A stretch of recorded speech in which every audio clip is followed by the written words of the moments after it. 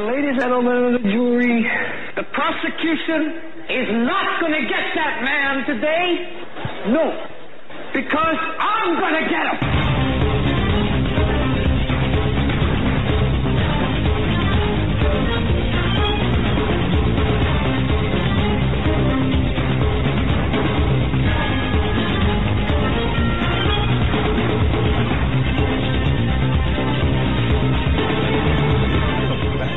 Living color. That's right. It's the Hagmann Report for today. It is Monday, March 26, 2018. 2 days to go before my son Joe's 35th birthday. Now I don't feel old. I had him when I was 10. Okay, so actually he's adopted. The DNA test is not exactly in yet. You know what's sad about that is I remember when my mom, 35 and 40-year-old birthdays, we would give her over-the-hill birthday cards and make fun of her. And now we can make fun of you. Now here we are. Yeah. So anyway, I'll tell you what. It's great to be back on video. I think we're on video. I'm not seeing anything on the monitor. Are we on video? All right. Eric is working his butt off over here. But it's good to be back on video. We had a throwback week last week, of course, if you tuned in. And, of course, that was for hardening our assets. And, yeah, go ahead. Insert the jokes. Go ahead. But, no, seriously, we have done some things, thanks to Eric the tech, John the producer, and, of course, our team of technicians, our team of lawyers, our team of auditors, our team of dedicated personnel, actually. Doing a team of Russian things. bots. Yeah, our teams of hello comrades. But nonetheless, we're back. And again, thank you so very much for your belief and your patience. Now, this weekend we saw a lot of news. We saw a lot of things happen. We saw the anti-Second Amendment march, which of course, just take your time, all right? But we saw the anti-Second Amendment march. Nothing more, nothing less. That's exactly what it was. It was a march against the Second Amendment, but it was more than that. It was a march against the First Amendment as well. I watched a good video that done by Owen Schroyer from InfoWars. It's interesting because he was in downtown Austin. And you remember that woman, and if you haven't seen it yet, it's an hour and some odd minutes, or almost 2 hours actually. You remember that woman in previous marches where she would make these objectionable noises with her. It was like she had a whistle, and it was like a whoopee cushion whistle. And she would. I'm trying not to be gross here, and because I detest any kind of conversation about bodily functions. But she was attempting to drown out Owen Schroyer at I think it was at the Women's March. Well, she was back, and she was saying to anyone that Owen Schroyer would attempt to interview that we're not talking to you. They're the opposition. So the reason I brought this up is when you look at what is taking place out there right now, you're looking at an attack, obviously an overt attack on the Second Amendment, and that is they don't want reasonable gun control measures. Hogg and others do not want reasonable gun control measures. They want to take your guns. They want to confiscate all of your guns. They don't want you to own anything short of a single action musket. And that even, you better pass a background check. They want to take your guns.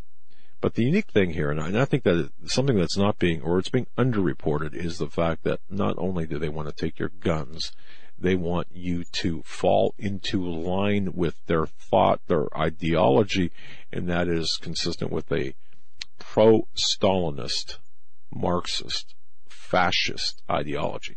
They call Donald Trump a fascist. They call us fascists, when in fact they are the fascists. And when you look at the crowd, half the people there, I would venture to say, were marching for any number of things, including the anti-Second Amendment ban, but more importantly, they were marching for basically anything that would take Donald Trump down and take our nation down from being a nation, the United States of America, into this subjugated, redheaded stepchild of nations, into a globalist kind of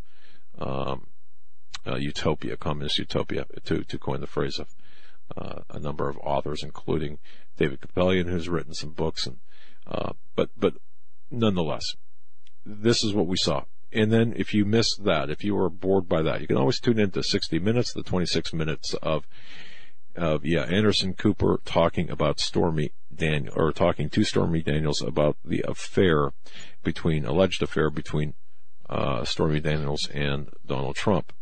And then, of course, flashback, you've got, or not flashback, but also in addition to that, you also have the other woman coming out, McDougal coming out, also talking about a relationship between her and Donald Trump. Now, mind you, both of these alleged affairs are consensual. Now, why did I even bring this up? Very quickly and very briefly. While Joe gets ready, you can give him a minute or two. Yeah. Why am I bringing this up? When you look back at the mainstream media, remember, the mainstream media deemed the Clinton-Lewinsky affair nothing more than consensual sex. And therefore, why even give any airtime to it? Why even give any oxygen to it if it was deemed consensual sex? Well, that's true to an extent, but that wasn't the issue. That's not. He wasn't impeached over the. Let me make my point here, and then you can weigh in here. Is it only about sex? Wrote the New York Times back in August of 1998. Maybe it is about sex, wrote Slate that very same month. High crimes, ? Or just a sex cover-up, Time magazine wrote. That was in September of 1998. You go back in history and look at the coverage now. That was the talk back then after Bill Clinton, 50 at the time, was accused of having sex with a 22-year-old White House intern, often in the Oval Office. Hate when I do that. Oval Office. Now, Clinton vehemently denied. Remember his crooked finger being shaken in your face? And I don't like that either. You start pointing a finger at my face, number one, it better be loaded, or just don't do that. Anyway, he said, I want you to listen to me, and I'm quoting from this vehement denial. I want you to listen to me. I did not have sexual relations with that woman, Ms. Lewinsky. I never told a single person to lie. Not a single time. Never. Now, I can't do impressions, obviously, as you just heard. Before the whole mess unraveled, Clinton also said, it's time to stop the pursuit of personal destruction and prying into private lives and get on with our national life. Now, he did have sex with Monica Lewinsky. It wants to, dare I say it, to completion. Enter the blue dress from the Gap and DNA, of course, presidential DNA. I'm sorry. Take the kids out of the room. Dressed in the Clinton Presidential Library, do they?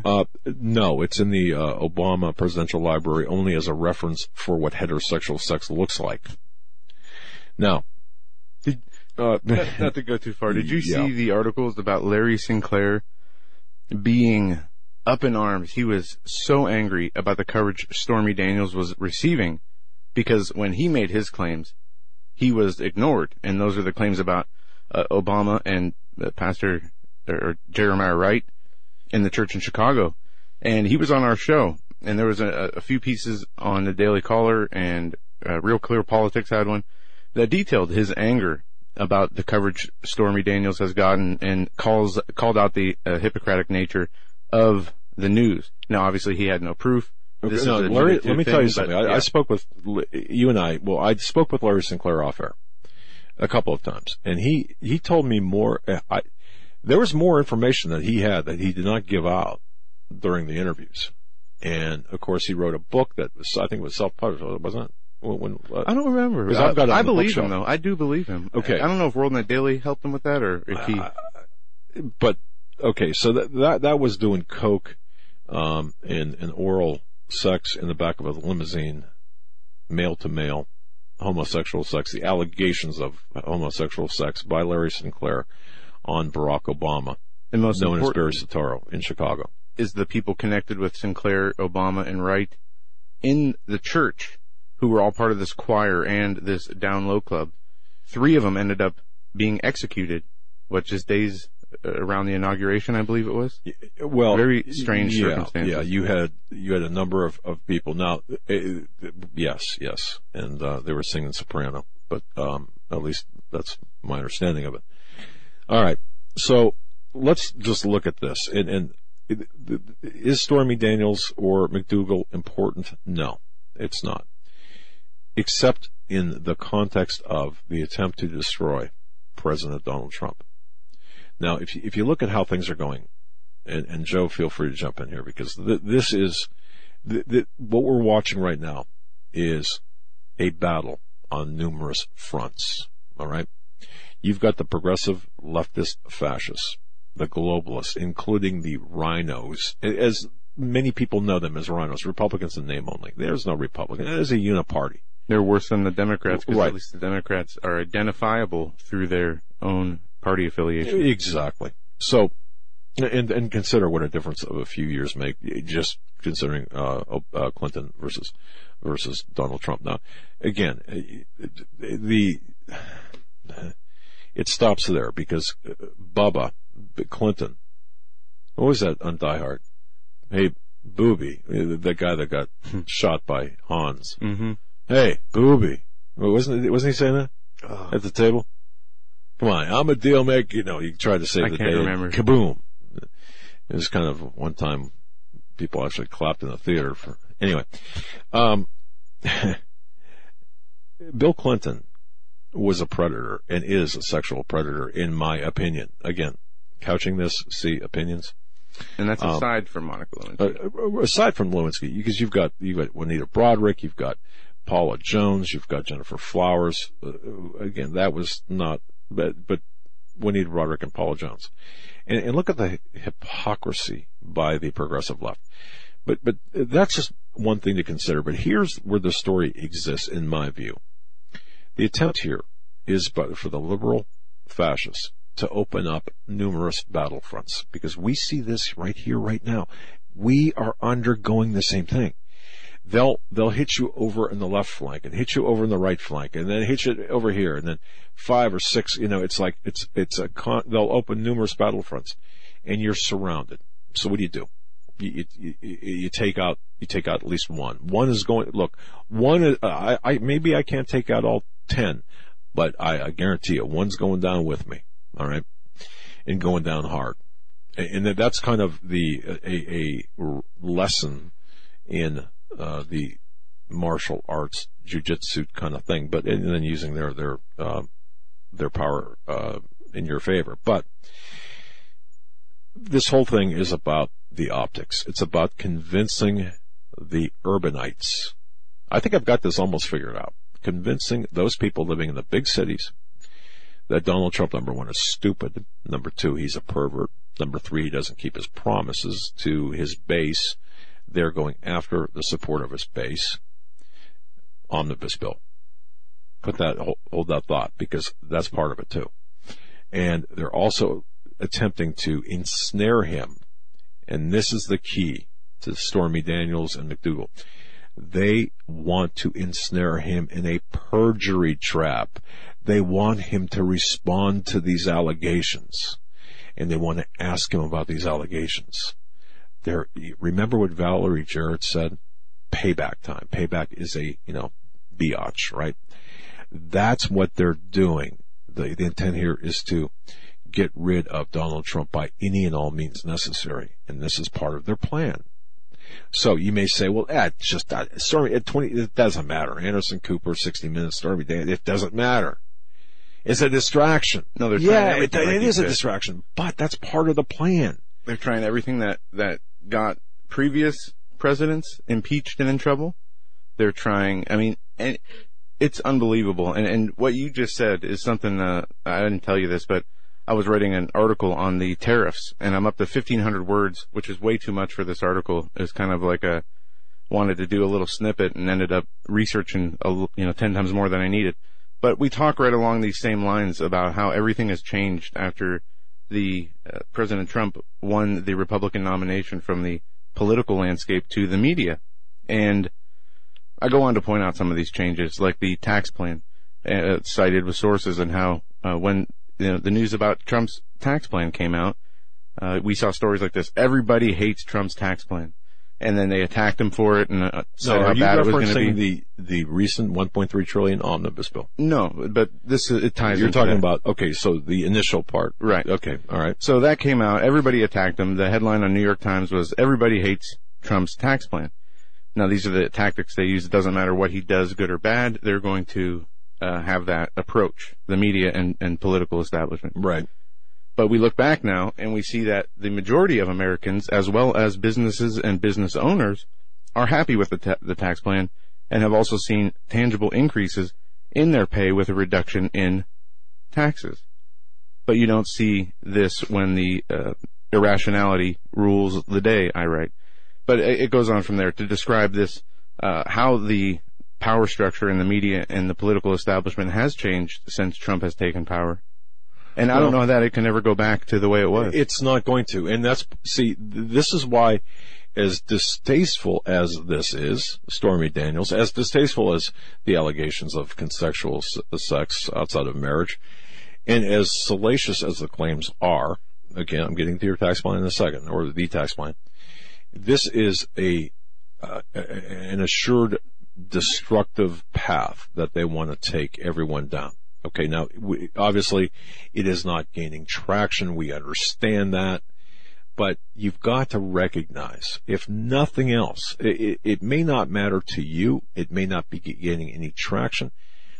It doesn't mean, so like on a football field, when the opposing team makes a play and then another play, you look at how they lined up and you look at the play that they made, you analyze each play. Even if it's a bad play, what are they trying to do? What are they thinking? You analyze the enemy's tactics. And this is what we're doing here. Now, what you said about the tax plan, very well stated. When you look at how CNBC, MSNBC, NBC, CBS, and all of the networks are covering or have covered from day one, where we all got some tax relief in our paychecks, to today or Friday when he failed to veto the omnibus bill, everyone is taking him on about his tax plan. And again, the trade wars too. Yeah, the trade wars. That into there. And that's very good to tie that in. But here's the thing with respect to the omnibus bill and what happened last week. Because I was angry. And I know you were too, if you're honest. Rightfully so. Right? Okay. Here's what I this weekend I happened to, my wife said something to me. It was Friday night after the show. And she said, well, something about, she said something saying the budget was, he didn't veto the budget. And it clicked. I thought, wait a minute, she's using the word budget. And over here, it's the omnibus bill. What's the difference? So then I started doing the research on omnibus and the federal budget. And I'm starting to read it, and my eyes are bleeding, 2,232 pages with the omnibus bill itself. I downloaded it, and I'm going through it, and then I'm looking at the appropriation of money. But here's the weird part. It didn't say federal budget. So it's not a federal budget. So it could, 2,232 pages of a bill that no one read, that was signed by the president, that what's the big thing here? Well, the big thing, and again, I got to thank my wife for this, is that the big thing was, it's not a federal budget. So it's outside of what is constitutionally, it's outside of the constitutional framework for funding the government. So, you got to turn your mic on. Is that the reason President Trump mentioned the line item veto during his conference of the signing? Okay. Look, I think what President Trump said is what he said. I don't think there's any big deal 3D chess going on. I think it's just one of these things but I think that somebody in the team, in the Donald Trump team, said, hey, guess what? We have an omnibus bill. This is not a federal budget. So, hey, nudge, nudge. Guess what you can do? You can slow walk certain things. In other words, the various appropriations of funding within this omnibus bill. You could perhaps slow walk, well, I'll just pick one, money for Planned Parenthood. You might want to just kind of like not sign that check, put the check in the envelope and mail it to, the bridge, the fund for the bridge, the pork, spending bridge fund over here. You know how we do with our gas and electric checks, and whoops, I forgot to seal the envelope. The check must have fallen out. Forgot to sign the check. Oh, gee whiz. Yeah, you're buying time. I don't think Donald Trump planned it that way, but I think what he was keyed on in this is refunding the military, only because the omnibus bill refunds the military, because Obama took the military down to post-World War II levels. Think about this. He saw what he wanted in this bill. He hated everything else, but signed it for the military funding. But then, and I don't think the knowledge was there, but I think it might have been there after the fact, when he saw the backlash by his base, when he saw Laura Ingram's head explode and Judge Jeannie's head explode, and all these conservatives, they're just going off the rails, and so are we, and kicking and throwing things. Somebody might have said, hey Don, guess what? Do you know what Obama did in his various omnibus bills? He realized that these dollar appropriations, were mere suggestions. So I spent this weekend looking at the funds distribution of the 2015, 2014, 2013, and 2011. I believe that is omnibus bills. Okay, so you're saying he wouldn't need the line item veto what I referenced. He would only just need to not fulfill the... Yeah. Okay. Because what Obama did was he held some of the money back, whether he said, yeah, well, the check's in the mail. Boy, I opened myself up there, right? No, stop it now, Eric. Don't, check's in the mail. Yeah, I know. The check's not in your mouth. No, stop it. By the way, he's getting a mic, and he's going to be on air. Okay, so at least once a show, he's going to have to chime in with at least a sentence, a phrase, a hello. Right. You're going to have to get the hang of jumping in there. Oh, he's got I'm going to tell you, he's got a following. You see the mail that comes to the office. I mean, lipstick cards, a couple of guys even. Anyway. Some boxer shorts. Yeah. I got a funny story. My wife's parents, they were like 70 or 60 years old. This is before her mom passed. I was 60-some years old.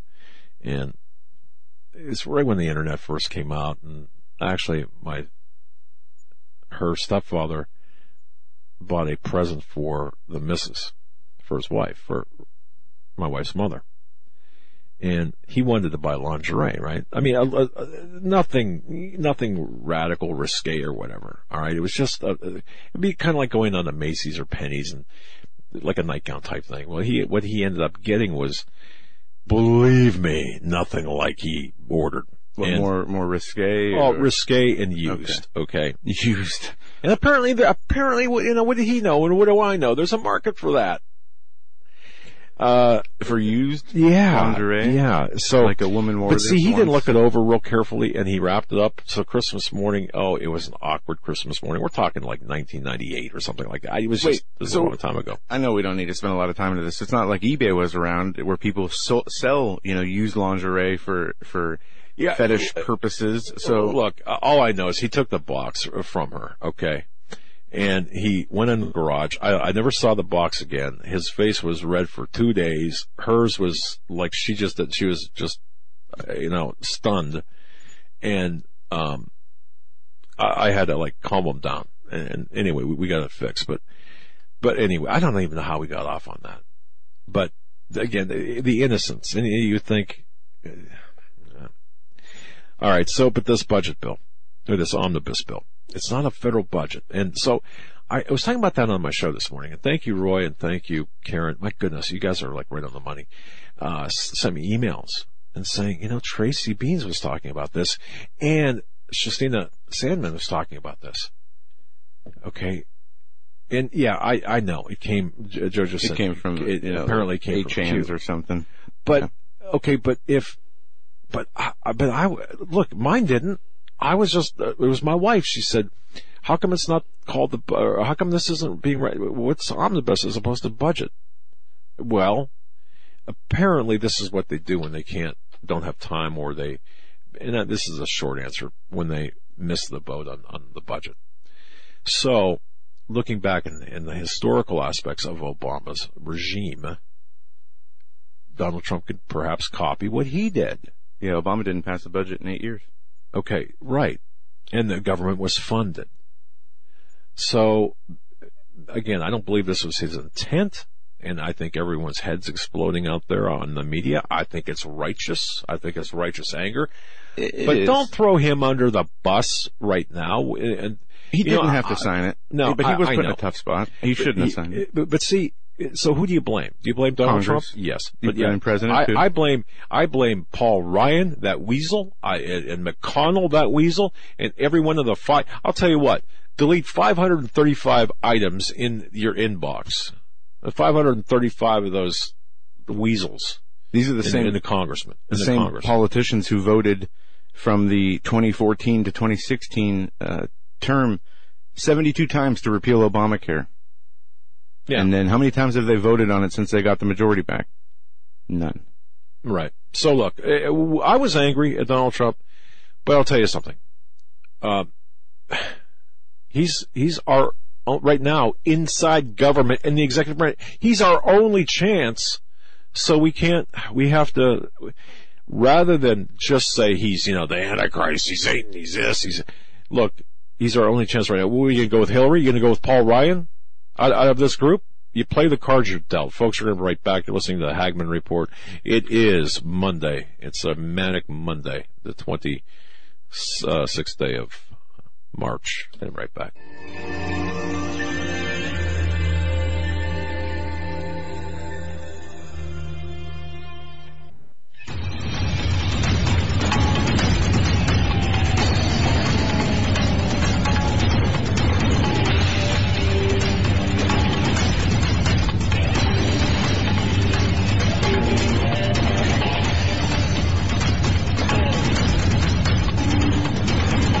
A great big thank you goes to each and every one of you. Thank you so much for your support. Thanks so much for your belief and your trust in us. Thanks for tuning in every night, 7 to 10, right here on Blog Talk Radio, Global Star. That's where you're watching the feed. Go to HagmannReport.com, bookmark Hagmann Report. Got a favor to ask you.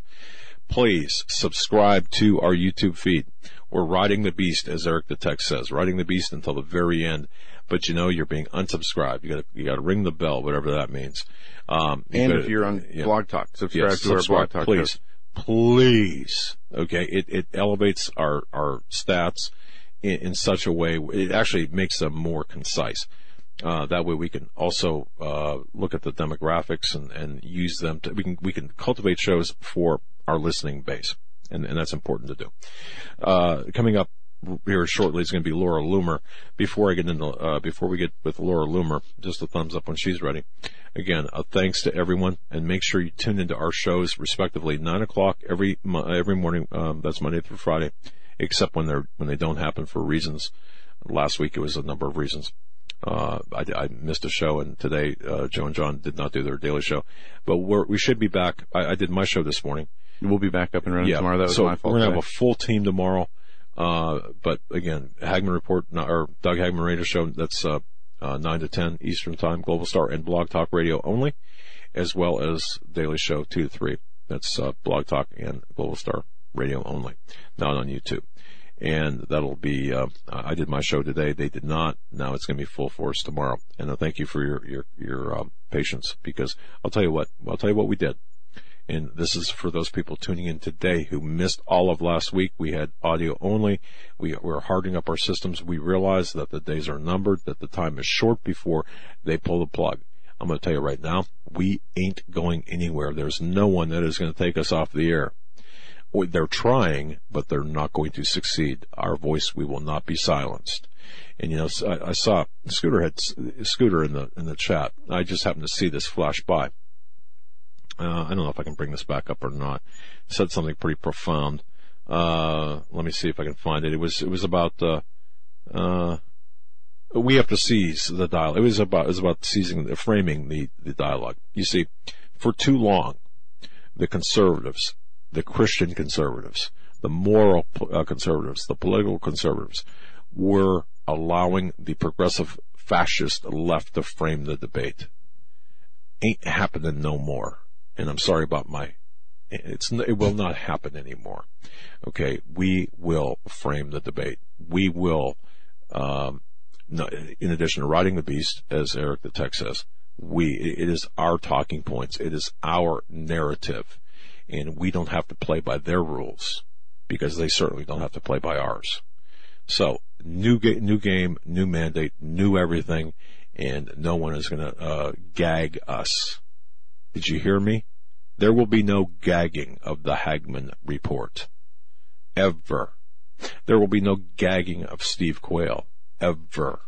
There will be no gagging of anyone who is bringing forth the truth, despite the unpleasantries associated with things like Pizzagate, the, quote, debunked, discredited conspiracy theory of Pizzagate, Pedogate. Really, according to whose source and reference material. Having said that, I'm going to kick it over to Joe. Thanks, Joe, for letting me just mouth off there.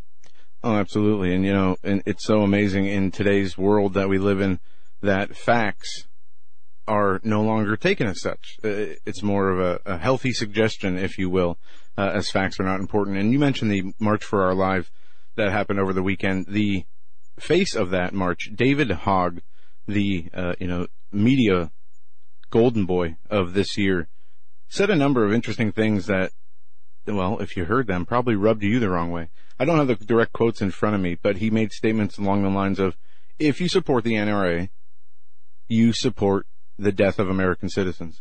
If you support the Second Amendment, you support the death of American citizens.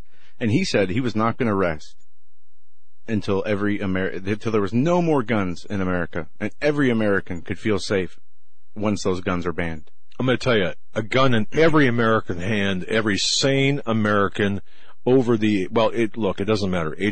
If you are proficient in the handling of firearms, you should be able to be armed and carry that armed with you to defend yourself and your family. That is my view. Yeah. And those people, he's swearing, calling people names, saying they're, yeah. And then if you call him out on YouTube, you get banned for bullying. Okay, but he can say whatever you want. Okay, all the belligerent. Man, now I'm getting riled up here. Okay, because join the club. All right. Okay. Do these people not study history? Oh yeah, I think that's why they do it, because they know that goal they're working towards, which history shows that you take these steps and this is the outcome. Complete subjugation of populations in the 20th century. We saw how many millions perish, murdered, executed at the hands of fascists. And we are not the fascists. They are the fascists. Learn history. Pol Pot, Stalin, Hitler, of course, with the Jews. My goodness. Yeah. Gun registration leads to gun control, leads to gun confiscation, but see, they're not after just your guns. No, and we have they're after you. Laura Loomer with us, and last week, I don't know if you saw this in the UK, to a recent increase in stabbing deaths, they were calling for a ban on knives in the UK. And they were doing marches and whatnot, to urge people to not own knives. So next, maybe they will make them illegal, except for, butcher shops and whatnot.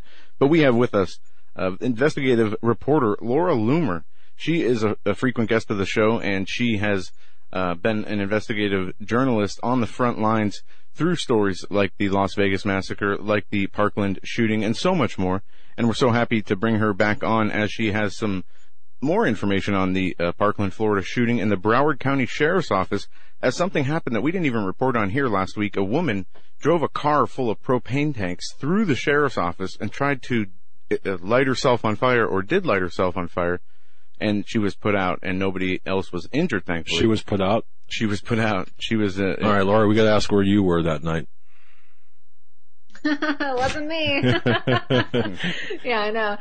I did go to the Broward Sheriff's Office late at night, but not that night. Okay. It's really not, you didn't drive. There's so much information. There's so many things that just go unreported and undocumented in the media, things that deserve more significance, but they don't because the narratives, of course, don't fit the mainstream media narrative. So you have a woman, of course, who crashes into the Broward Sheriff's Office, and the Broward Sheriff's Office is currently it's one of the leading topics in all of the mainstream media coverage recently because of March for Our Lives and Parkland. And then this woman, it turns out, is a member of the Islamic Center of Southern Florida. She's a Muslim. And she tried to blow herself up in her car by crashing her car full of gas tanks into the Broward Sheriff's Office. And no, we didn't so you have to wonder, why is it that this went totally unreported with regards to the fact that the woman was Muslim? And I think you just said it, because I did not hear that she was a Muslim. That, what you just said, is news to me, which would make perfect sense as to why it was initially reported. I remember seeing the story break, and it came across on a couple, and then it came on a couple internet forums, and then on Drudge, and then it was gone, and then nobody talked about it. But that makes perfect sense that she was a Muslim. Yeah, it does, doesn't it? I mean, nobody else is really driving cars full of propane tanks into buildings and trying to kill themselves and others. So, look, it's unreal. It's just another example of the media trying to cover up facts and things that really speak for themselves for the sake of protecting a group of people. And, we saw this 2 weeks ago in Florida, too, when you had a 17-year-old jihadi who killed a 13-year-old boy on his birthday at a sleepover because the boy was not a Muslim. So, you have radicalization of youth, and you have this growing problem of jihadis killing people in Florida, all across the United States, really, and these incidents go completely unreported.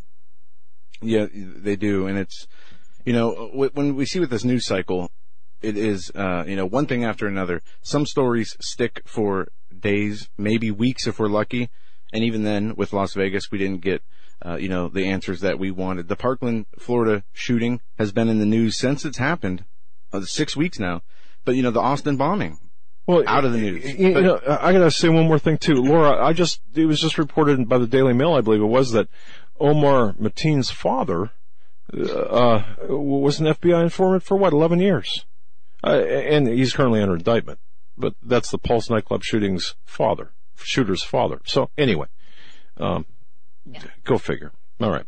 Well, and then, of course, what do we find out today? We find out that Comey knew, right? He knew about the Pulse shooter before this attack even took place. And then on top of that, besides actually knowing about Omar Mateen, he knew that an FBI informant had told the FBI that supposedly Omar Mateen was no longer radicalized. And now we find out today that Omar Mateen's father was an FBI informant. So I want to know, was this the same FBI informant who told them that Omar Mateen wasn't radicalized? Because if so, then it makes his father an accomplice and somebody who kind of, willingly let this happen.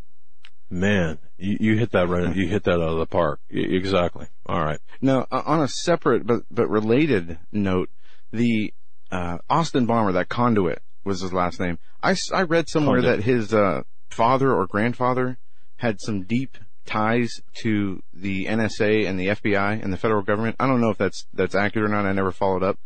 But what you just said. I don't know. I didn't hear about that. Okay. I didn't hear about that.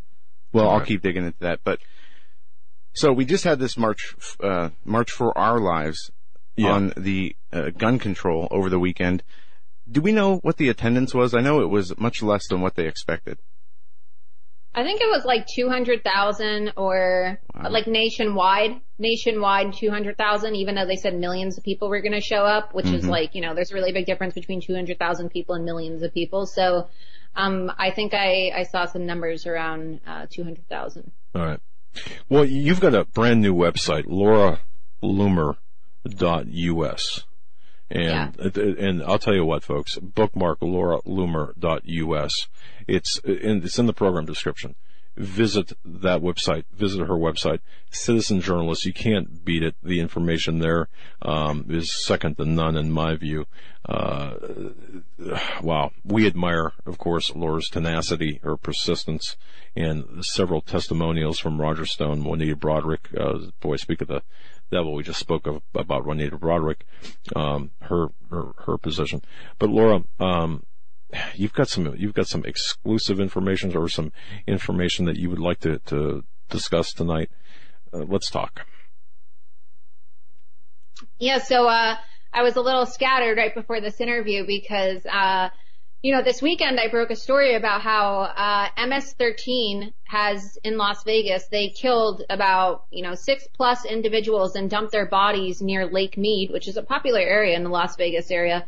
And Sheriff Lombardo told members of the gang unit to not report on it, not talk about it, not inform members of the media, and keep the public totally in the dark about the fact that they were finding MS-13 gang members in the bodies of these gang members, of course, their victims, in popular locations with their hearts cut out, with gunshot wounds, their heads cut off, their bodies dismembered. And, that's pretty severe. That's some pretty serious information, especially since it sounds like a killing spree as it was a killing spree, and Sheriff Lombardo talked about it today. So none of the media reports on this. Nobody picks up the story. But then this morning I contacted LVMPD and asked them for contact via phone and also email, like a comment regarding my story, and they refused to comment, just wouldn't reply to me. And then today, right before I had told them I was going to publish a story, they had a press conference, and Sheriff Lombardo, lo and behold, comes out and says, yeah, well, we've arrested several MS-13 gang members. They've dismembered and killed 10 people. And, it's just a real shame that it takes somebody online, an investigative journalist online to hold the sheriff accountable to get him to do his job. He doesn't want to report this, of course, because he's running for re-election. And if you, tell the people of Las Vegas that under your leadership as sheriff, that the city has become more dangerous, right? We already know that LVMPD lied about their murder and their homicide rates for 2017. Mm-hmm. That's not good for re-election. No, and from what I'm just reading in an article from the press conference Lombardo held today, out of the 10 murders that they say, this is the headline on this article, 10 homicides tied to MS-13 gang. And so you read through it, it says 8 suspects initially were arrested, but since 3 have been cleared and have provided vital information to the investigation. Among the 5 remaining suspects who are in federal custody, 1 is a juvenile. 3 of the suspects are from El Salvador, 1 is from Honduras, and Lombardo did not release any of the names of the suspects. So we're going to have to continue to follow up on this. Well, he turned the case over. They didn't release the names because you guarantee, I bet you anything, that they're illegal immigrants. So, of course, these people are going to be illegal, and they don't want to release the names because all of these towns, like Las Vegas is turning into a sanctuary city, all right? Nevada is becoming a sanctuary state just like California is. And you know that they're probably not releasing the names because they don't want people in the media to be like, wow, these people are illegal immigrants. They came from, these quote unquote shithole countries, and now they're terrorizing Americans. And what does that do for them? What does it do for the Democrats who are propping up Sheriff Lombardo? What does that do for people like Jim Moran, the CEO of MGM, who, promotes illegal immigration in the lunchroom of his resorts, right? And gives aid to illegal immigrant employees. What does that do? That doesn't do anything, beneficial for these people who are in control financially and politically of Las Vegas, because they don't want the narrative being skewed. They don't want people knowing that the people that they're bringing in and the people that they're protecting are actually killing innocent people. Yeah, and let's look at this. I mean, it's absolutely mind-boggling what you just laid out, Laura. And the reason that they will not release the names is to protect their political ideology from looking bad, because the people they're protecting are illegal aliens. Not only that, they're violent gang members. But do you think that what Lombardo's actions were during this investigation are similar to those in the Las Vegas information, having information, not wanting to release it due to the political backlash that it may cause? Yeah, I think so. And on top of that, too, I think that this shows that Lombardo is even more of a liar, because what did Lombardo say and what did Aaron Rouse say during the Las Vegas shooting investigation? Oh, we can't release details during an ongoing investigation. Well, this is an ongoing investigation, too, and they released some information today, did they not? They held a press conference. So once again, Lombardo is a liar. He's exposed as a liar in the media, somebody who doesn't report the truth unless somebody, exposes him or sheds light on the issue online. And then the media also, this was on my Twitter account for 2 days and the information was out there. The media could have easily contacted them and asked for a comment or done some work themselves, but none of the media chose to report this. And then today they just waited. They're like lapdogs, and it's proof that the local Las Vegas media are like lapdogs who jump when Sheriff Lombardo says jump. And because they could have reported this 2 days ago. They all follow me on Twitter. That's how they get all their intel. I see that, your Twitter account just less than an hour ago. And I'll quote, folks, and if you're not following Laura Loomer on Twitter, please do so.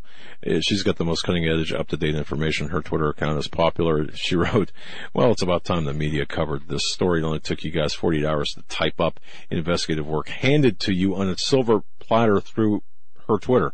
There it is right there. She did the work. And she's out there getting answers to the hard questions or asking the hard questions, and I love it. So this is why Laura Loomer is so important to the mix here, and we need to support her and make sure that she's heard everywhere. Yeah, no, that she's being attacked for asking the questions that former journalists would ask. But we appreciate your stance and you're on the front lines, Laura, and that adds a whole nother dimension to what you do. It does. Thank you. And you wrote as well, and I have to admit that not only did the Daily Mail, but you wrote as well, or you retweeted the fact of Mateen's father, Pulse nightclub shooter's father, being a FBI informant. So, you're up on everything. So I saw you over there, Joe. Go ahead. Did you want to say, or did you? No.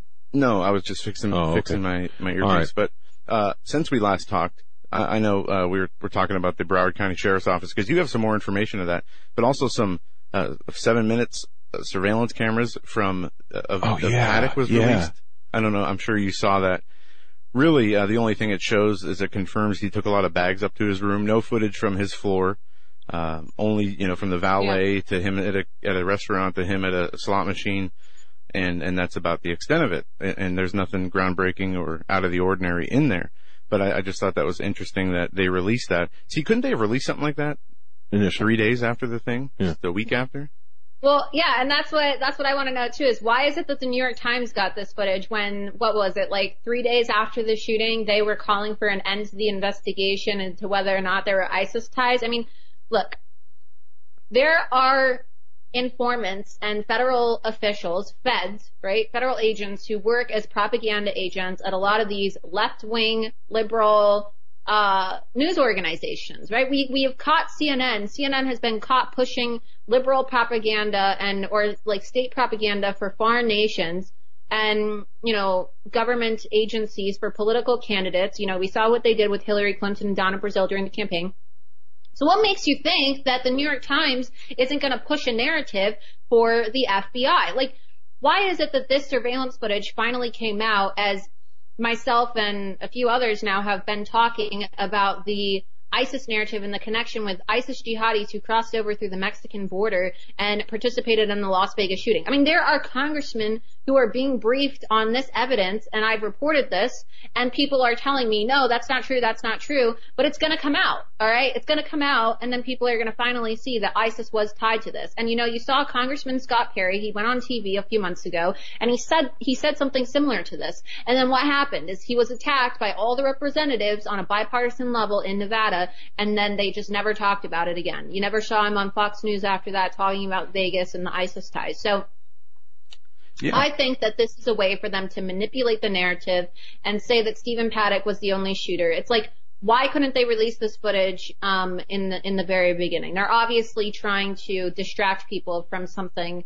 And if you look at people who are investigating this, we're starting to leak a lot of information that they know is real. I've seen some of the reports that the Bureau has right now, and some of the information I can't release, like some of the documents pertaining to ISIS's involvement, just because it's of such sensitive nature. Just give it to Comey. But yeah, or yeah, McCabe. Right? Yeah, I'm sorry.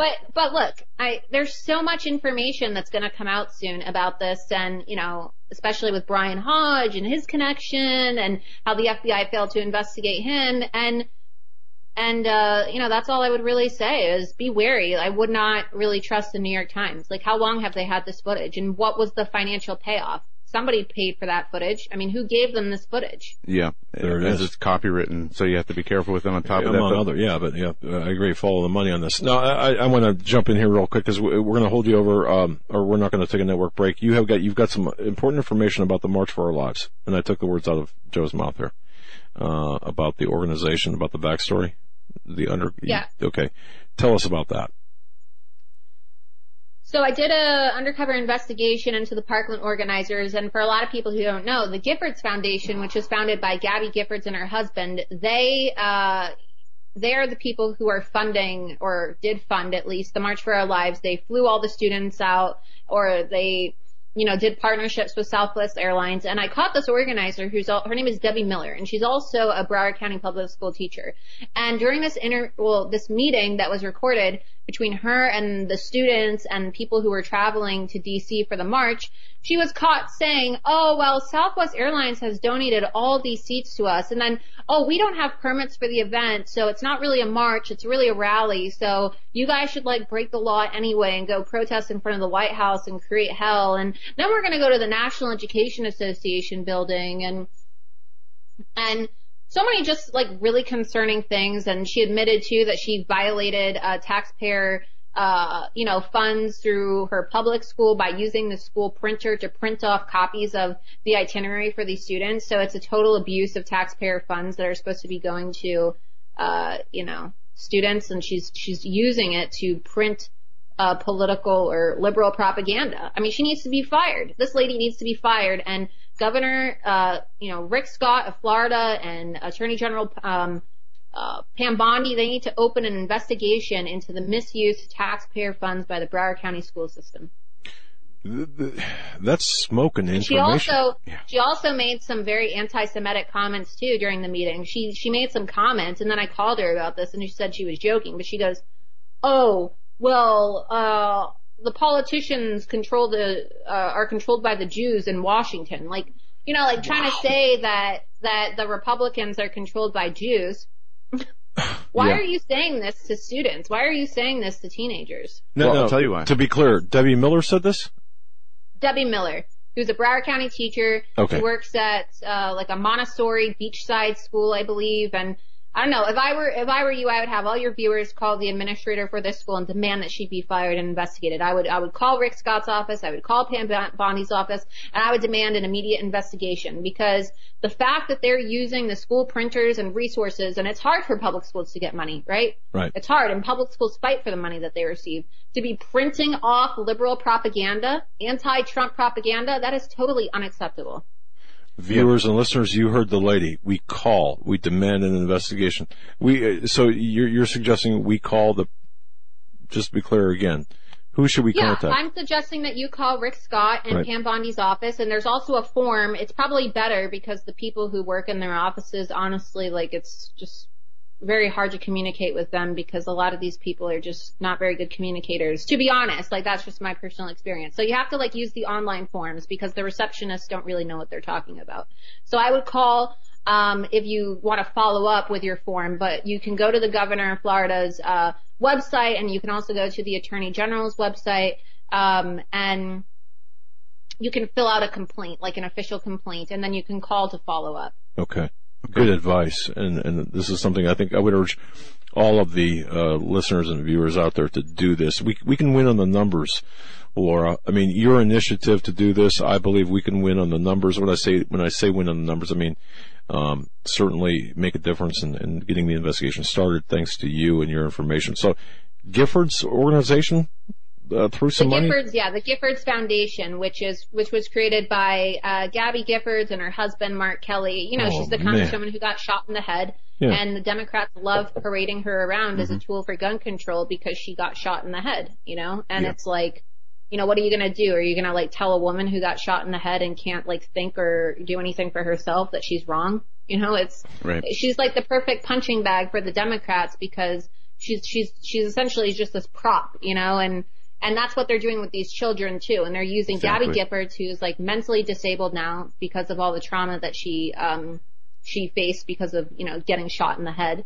and then these children. And so that's what they do, is they set up these props, these human shields, and if you criticize them, then you're a bully. You're a bully for attacking a woman who, is mentally disabled. You're a bully for attacking children, right? Even though they're like 17, 18 years old, not really children. Yeah, and that's exactly what we see, people being censored on YouTube for just showing the comments David Hogg is making on gun control. And it's absolutely mind-boggling that they are allowed to put these children up there, and they're above from any criticism whatsoever. Laura, we only got a few minutes left. One last question on Parkland. There were calls from the governor's office and the state senate to have Sheriff Israel fired. The state senate has the power to do that, as well as the governor. We've not seen any action on that. Have you heard anything more about his job?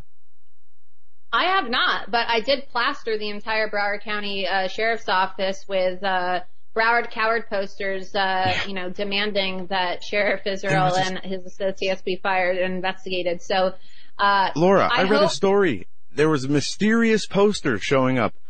Seriously, they never said who did it. They didn't know who did it. Yesterday or Saturday, I read this story, and I saw the 3 posters in the background, and I thought, oh, that's pretty funny. But that was you. That's awesome. That's how you get things done.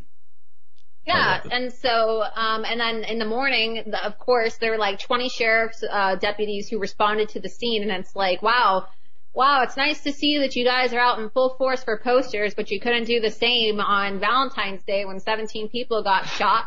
It's like they have no sense of priorities. I mean, you should have seen, you can see the scene actually. If you go on my YouTube channel, you can watch the video and you can see the insane amount of police who responded to my posters when they arrived in the morning and found the entire sheriff's office covered in posters. But why is it that they couldn't send that many officers to Marjorie Stoneman Douglas? Yeah, even with the warnings to the FBI. Laura, we're at the end of our time together. You've been such a gracious, you are so gracious, and you are so effective, and we thank you for everything you do. Go to lauraloomer.us. Tips, you're taking tips in terms of information. So if anyone has any information they want to pass on to Laura, she's taking tips. And also, hey, a jar of tips, a tip jar. Mm-hmm. Support Laura Loomer as well. That's how she makes her living. Yeah. Laura, thank you so very much for everything. And thank you. I appreciate it. Thanks for your gracious skip the time. We'll send you a link for the segmented audio or video tomorrow, within the next 24 hours, but thank you. Thank you so very much for showing up. All right. Thank you. And everybody out to directly support her, because she is on the front lines. She doesn't have, she's not on salary from the Washington Post or anything else. She does this as an entrepreneur all on her own. So make sure you seek her out if you enjoy her reporting and if it's useful to you, and drop her some money, whatever it could be. We are taking together. At least let her know you're there for her. And together we are taking back. I've never been so energized. I'm going to tell you right now, I've never been so tired in all my life, but so energized from this, because it's people like Laura Loomer. It's people on the front lines who are fighting the fight that will make the difference, and we're fighting for not just the truth and us, but we're fighting for you as well. And we can win. We can prevail in this fight. And I'm just so excited. By the way, I want to thank not only you folks listening and viewing, but I do want to give a special thanks to Joe for all he's done, and for Eric the Tech, who's worked well over 100%, 24/7, as well as John Robertson and all of the members here to make this show what it is. Yep. Thank you all so very much. All right, it's truly a team effort. It is. Everybody does a great job at doing their part, and I'm so inspired by Laura Loomer and so motivated by your words, I pledge to donate $20 from John Robertson's bank account to Laura Loomer. There you go. And as a matter of fact, we're going to go to the dark net. Never mind. No, but seriously, we do put our money where our mouth is. Yeah. And we do support those people who are doing the job, and to the extent that we can. Obviously, we're good stewards, I believe, and we do share what we're able, and whether it's through product, or just plain support, financial support. This is so important, because right now we are in the fight of our lives. Epic battle. We have coming up with us James Wesley Rawls. Survival blog? Yeah, I can't wait for James and let us know when he's on. we're going to be talking with him about a number of things. And then, of course, we have... So let me get this paper. And then Stuart Rhodes. Oh, you're going to want to stay tuned for Stuart. And then, of course, from 9 to 10, Peter Barry Chaka, and, of course, Biggie and company. So the Pumas. The Cats, which we missed last week due to the audio only. Real quick, while we're waiting for Mr. Rawls, the Columbian Post has a story about David Hogg. David Hogg was home during the Parkland shooting. We know he's already admitted that he did not or has ever met personally any of the victims who died in Florida during that shooting, which it's a huge high school, 4,000 people almost, so that's understandable, especially since the shooting happened mostly in the freshman halls. But there's an interview. So wait a second. What are you telling me? He was. He's given some interviews. One from a CBS video documentary where he says that he was home, and he says, on the day of the shooting, I got my camera and got on my bike and rode as fast as I could for 3 miles from my house to the school to get as much video and to get as many interviews as I could, because I knew that this could not be another mass shooting. He doesn't elaborate on why he was at home during the shooting and admits he didn't know most of the students who were killed. But my question is, how does somebody during a mass shooting, how do you go into the school? How do you get into the school? There's a mass shooting going on, and you leave your house and you go run into the school to get interviews? It doesn't make a lot of sense. Well, we want to be sure that we're correct on that, so let's okay, again, this is from the Columbian Post. And was that an admission by Hogg himself? This is quoted from a CBS article. Now, There's no hyperlink to it. Here's one. I will personally find and track down these comments. All right. And we do have our guests. But yeah, it's it's amazing. And one of the things, as expected, that we see from these students is they've evolved from talking not only about gun control, but now we hear things, about welfare and transgender rights and on and on and on. Like they're reading from the, George Soros liberal talking points day in and day out. This is an anti-Second Amendment, anti-First Amendment. This is a complete fascist flippin' endeavor. Except when it applies to him, because Friday the school announced a new policy with backpacks, saying that they had to be clear if you wanted to carry a backpack. And Mr. Hogg was very vocal about how that violated his First Amendment rights and how he was so unhappy about that. Which I found it just hilarious because backpack. He's worried about his First Amendment rights, yet this person has no regard for the Second Amendment and the rights of every other American. So, that's about par for the course. Well, with James Wesley Rawls, we're going to have to ask him out of the gate with the recent March for Our Lives. Are we beginning to see are we starting to see the start of the American Spring, shall we say? But let's give him a proper welcome. We welcome James Wesley Rawls, survivalblog.com, immensely popular. Follow him on Twitter at survivalblog on Twitter, and we'll welcome Mr. Rawls. Well, thanks for having me on again. Oh, and by the way, the main platform itself, survivalblog.com, is the place to look. We only use Twitter basically to drive traffic back to Survival Blog itself. We don't do any special posts on Twitter. I'm not a big believer in social media. Amen. Yeah, and I'm glad you're not. We use it, as we have said, we're riding the beast. YouTube is a platform that we stream on in conjunction with Global Star, in conjunction with BTR. We use all the platforms, but riding the beast to the advantage of the conservative cause, the moral, social, spiritual conservative causes, until such time as our plug is pulled. So we understand about the social networking site. So, okay. All right. Now, you were asking about the Washington March. I think that it was a very well orchestrated event. Obviously, there were a lot of these 14 to 18-year-olds who were bussed in from long distances. A lot of them flew long distances. I saw one pundit on the internet say, well, obviously they must have used the money they saved up from mowing lawns and babysitting to buy those plane tickets. Yeah, well... there obviously was it was a well orchestrated event, very well financed. Oh yeah. You had the ultra leftists like Democracy Now! Playing over an hour of excerpts of these insipid speeches that were made. And as you pointed out, they are branching out into the entire collectivist agenda.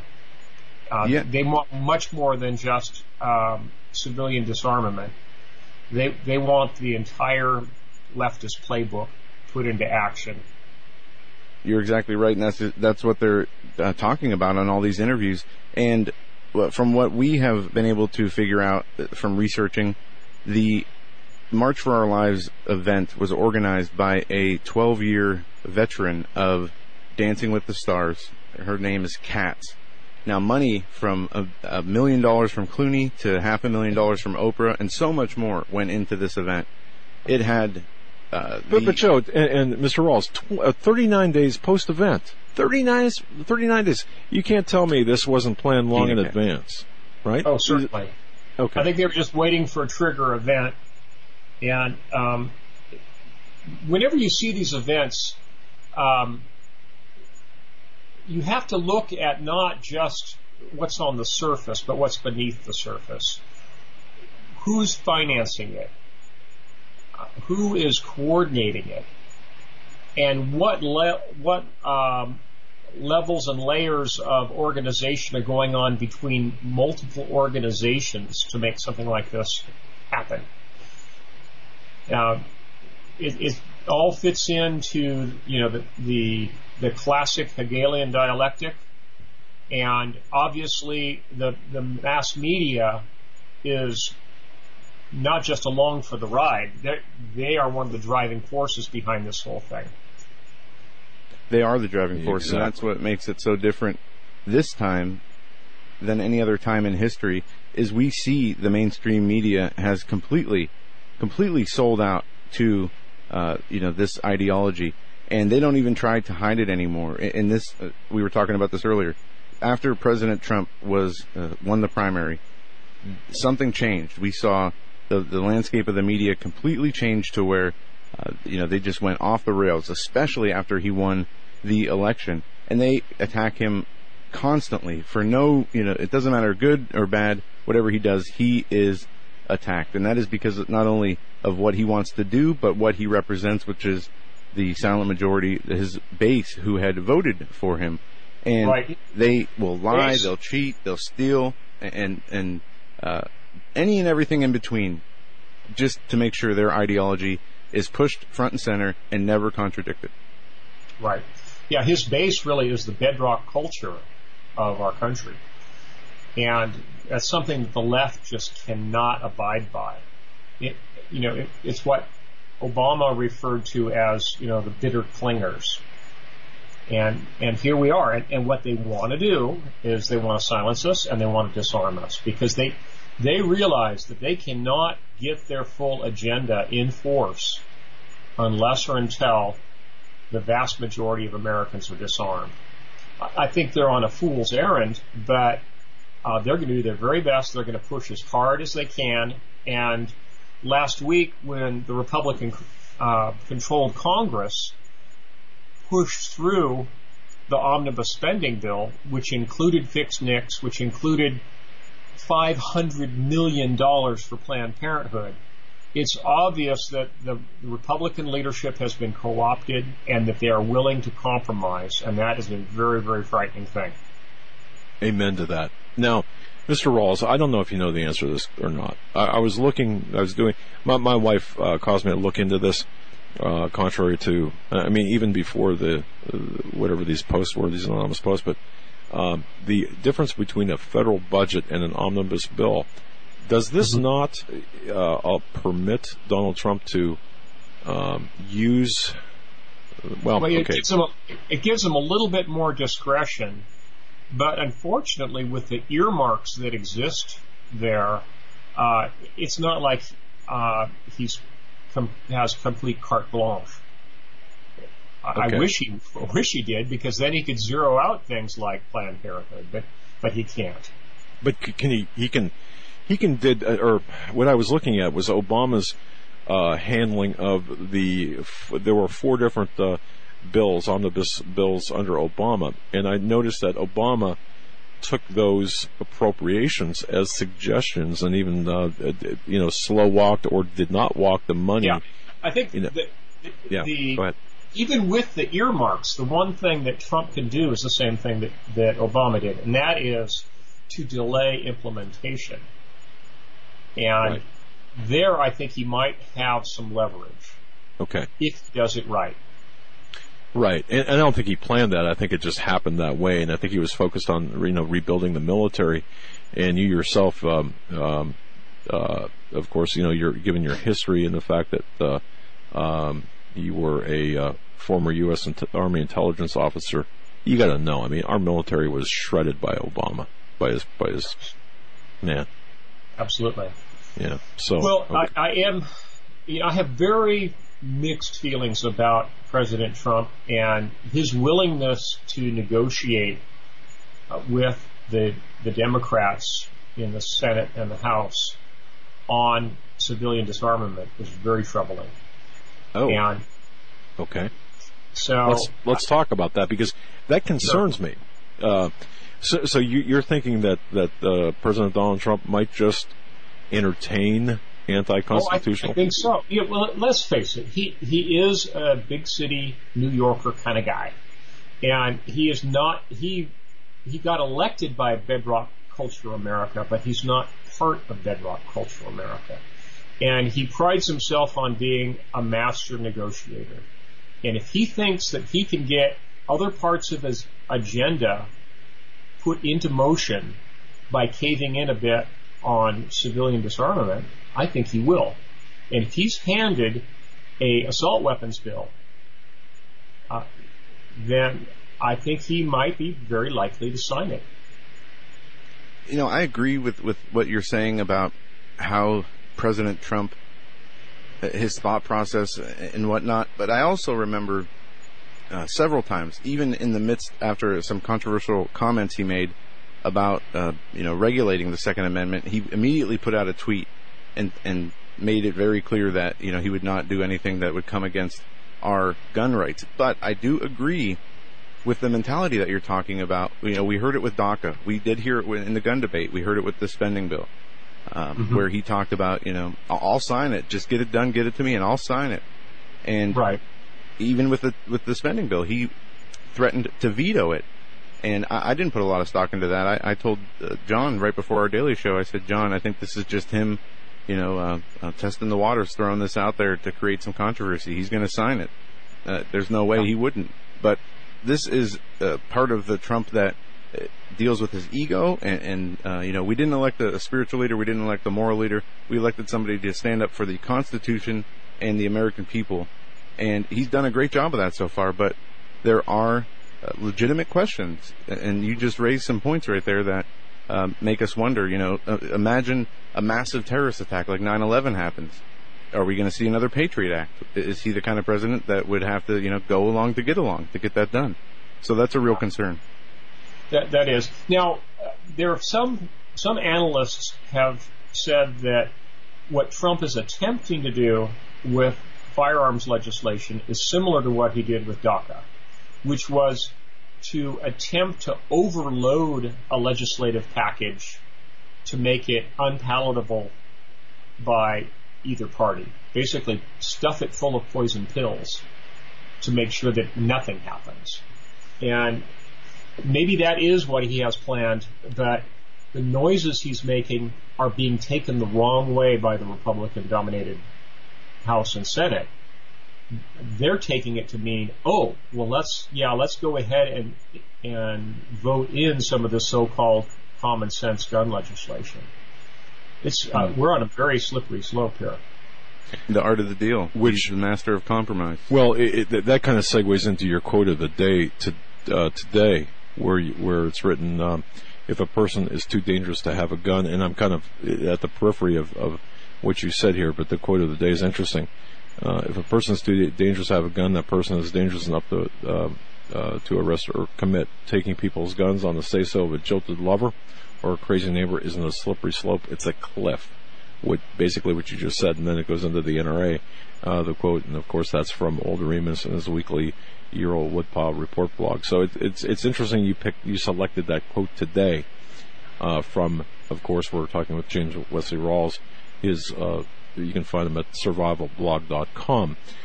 So that's interesting. Of course, your Patriot books as well, kind of, Patriots, Survivors, and Founders, of course, in my view, required reading in addition to really all of your columns. But, so, okay.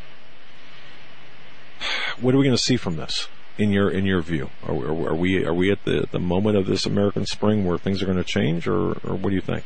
I don't know. It's hard to say. I think that the left actually is waiting for one more trigger event, and I wouldn't put it past them to have a Reichstag fire type event where they can really clamp down and say, okay, this is the be-all and end-all mass shooting.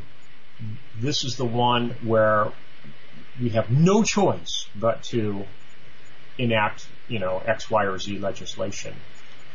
I don't think we're quite there yet, partly because there's a Republican majority in the House and the Senate and Republican control of the White House, but in part because what's really been going on is a massive psyop.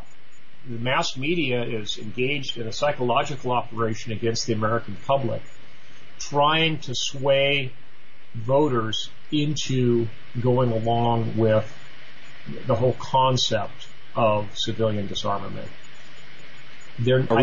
Are we talking complete disarmament or selective? No, they'll be incremental, because if they tried complete disarmament, they would have Civil War II on their hands very shortly, and nobody wants that.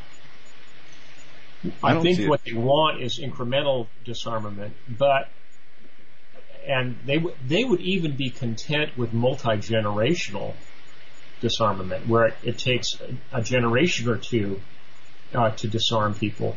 And they can do that if they get what they refer to as mandatory background checks, which is liberal code for banning private party sales.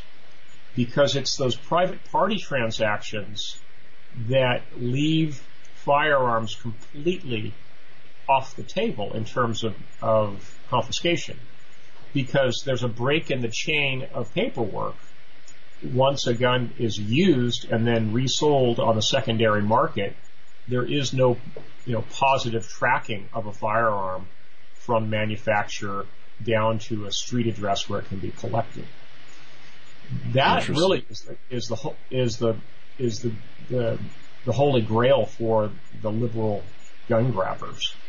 They want to ban private party sales because they want a de facto registry of every firearm in the country. And if they can ban private party sales with their so-called universal background checks, they can just wait 20 or 30 years, wait for a generation to go by, and then they'll have tracking on the vast majority of the guns in the country. At that point, they can think about going ahead and going door to door. Okay. Now that makes sense, along with what Citibank had done recently, or last week, or over the weekend. Just last couple of days, yeah. Yeah. And for those people who don't know, it's on Hagmann Report. Yeah, it is on HagmannReport.com. But Mr. Rawls, I was attempting to determine if, well, maybe you can explain. What are your thoughts on what Citibank did? And for those people who don't know, if you want to explain it, because they're going after. Citibank has changed its policies both to individual credit consumers and to the businesses that have use of OPM, other people's money, with the credit card services, where they're clamping down on anything related to firearms sales, and essentially they're conflating firearms sales with pornography and with illicit drug use. They're putting that all under their terms of service to essentially make a an enshrined constitutional right into some kind of horrible sin that needs to be clamped down on. And this latest stage of the whole collectivist gun grab that's going on has been, they've already pretty well controlled the mass media, they control the institutions of higher learning.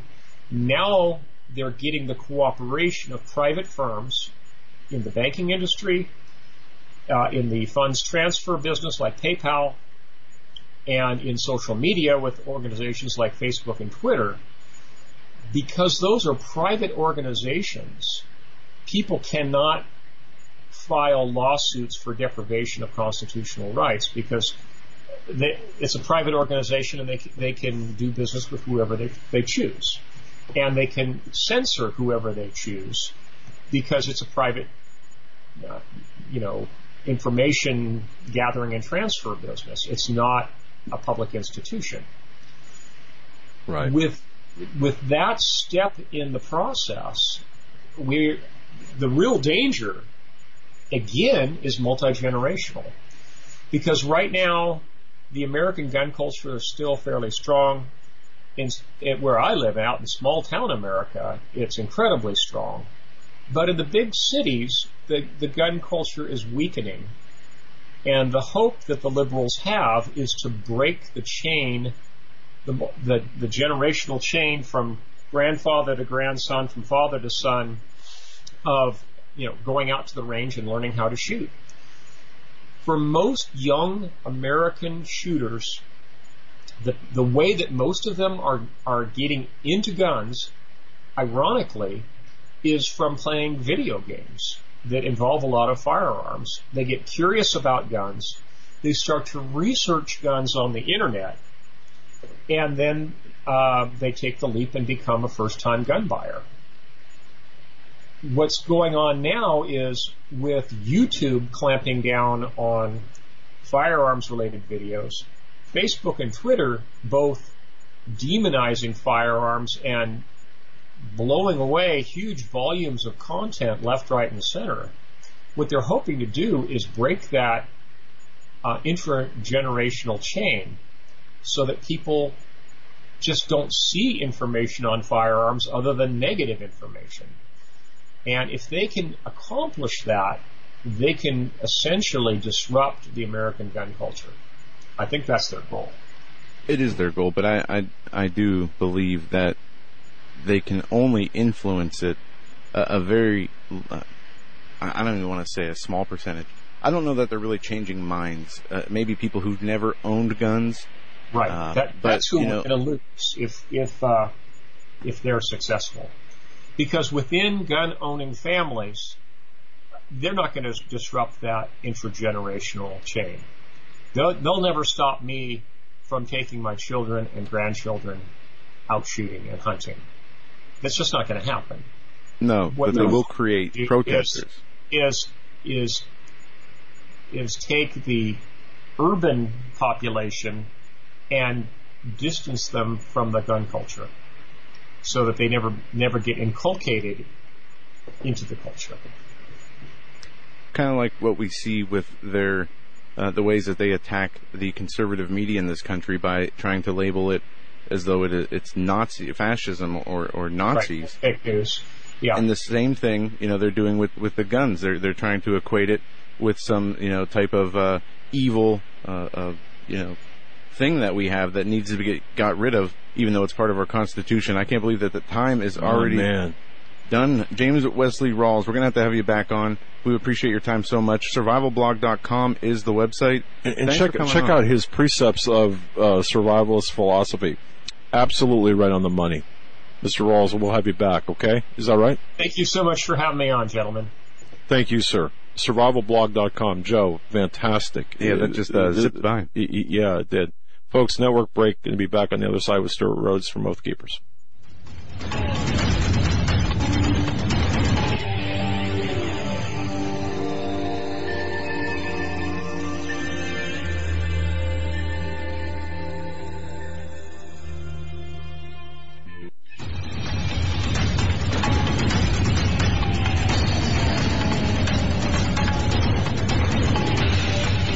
oathkeepers.org. You know, this is really great. I was looking over Oath Keepers rifle giveaway, 25% off membership sale. I got to tell you, all right, ain't a bad deal. And the man that we have on right now, Stuart Rhodes, is the man behind Oath Keepers, oathkeepers.org. Some interesting and very important, very critically important articles at oathkeepers.org. I gotta say, we're not, you know, when we look at the history, we look at what's going on today. I shouldn't say history, the current events against or in contrast to history. You know, we've got some issues. And one of the recent articles at oathkeepers.org is things to consider with civil unrest and martial law. There's a video by the Millennial Man. You got to watch that. It's linked off of oathkeepers.org. And of course, always a pleasure to have on with us. And the man who triggers the beta males all over the United States, the snowflakes, to the delight of us and all of the alpha males, is Stuart Rhodes. Stuart Rhodes, welcome back to the program, sir. Wait a second. We're trying to get our video up here, but I was saying about about oathkeepers.org. For example, March 26th gun owner rally logistics, the very important events that are being planned. The teacher who called the military lowest of the low, of course, being fired. Mm-hmm. The Bundy Ranch. You don't hear. Yeah, things you don't hear about, Joe. I mean, putting their freedom and everything on the line to go. Yes. Yeah.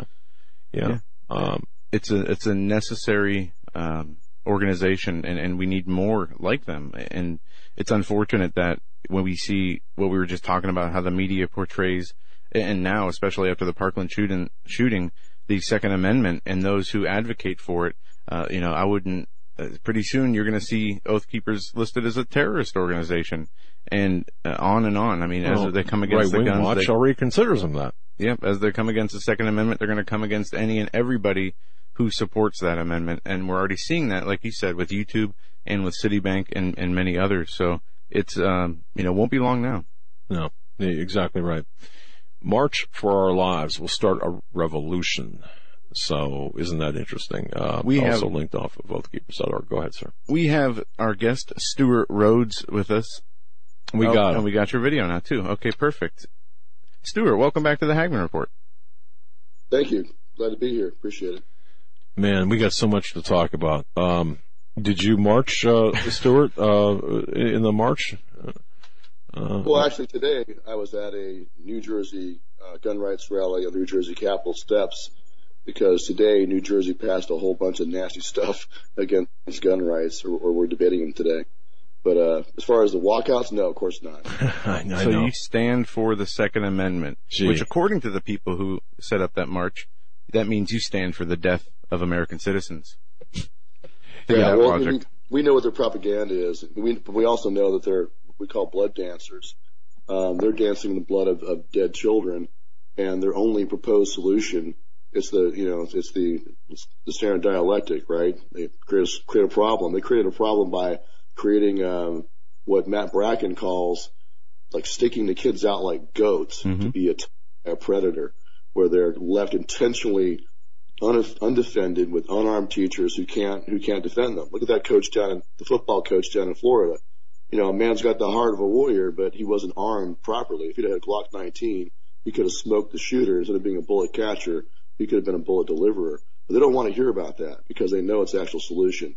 And you look right across the ocean over at Israel, and Israel for many decades now has had armed teachers because that's the only thing that works. The only answer to a bad guy with a gun in the school is a good guy with a gun in the school who can react quick enough to stop the killing. You can't wait for a good guy to show up. I mean, it's really kind of bizarre. They don't want any guns in the school, armed by teachers or even cops, and yet when the shooter shows up to kill them all, the first thing to do is jump on 911 and call for an armed police officer to get there as fast as possible. Then they're all cowering in a corner praying he gets there in time.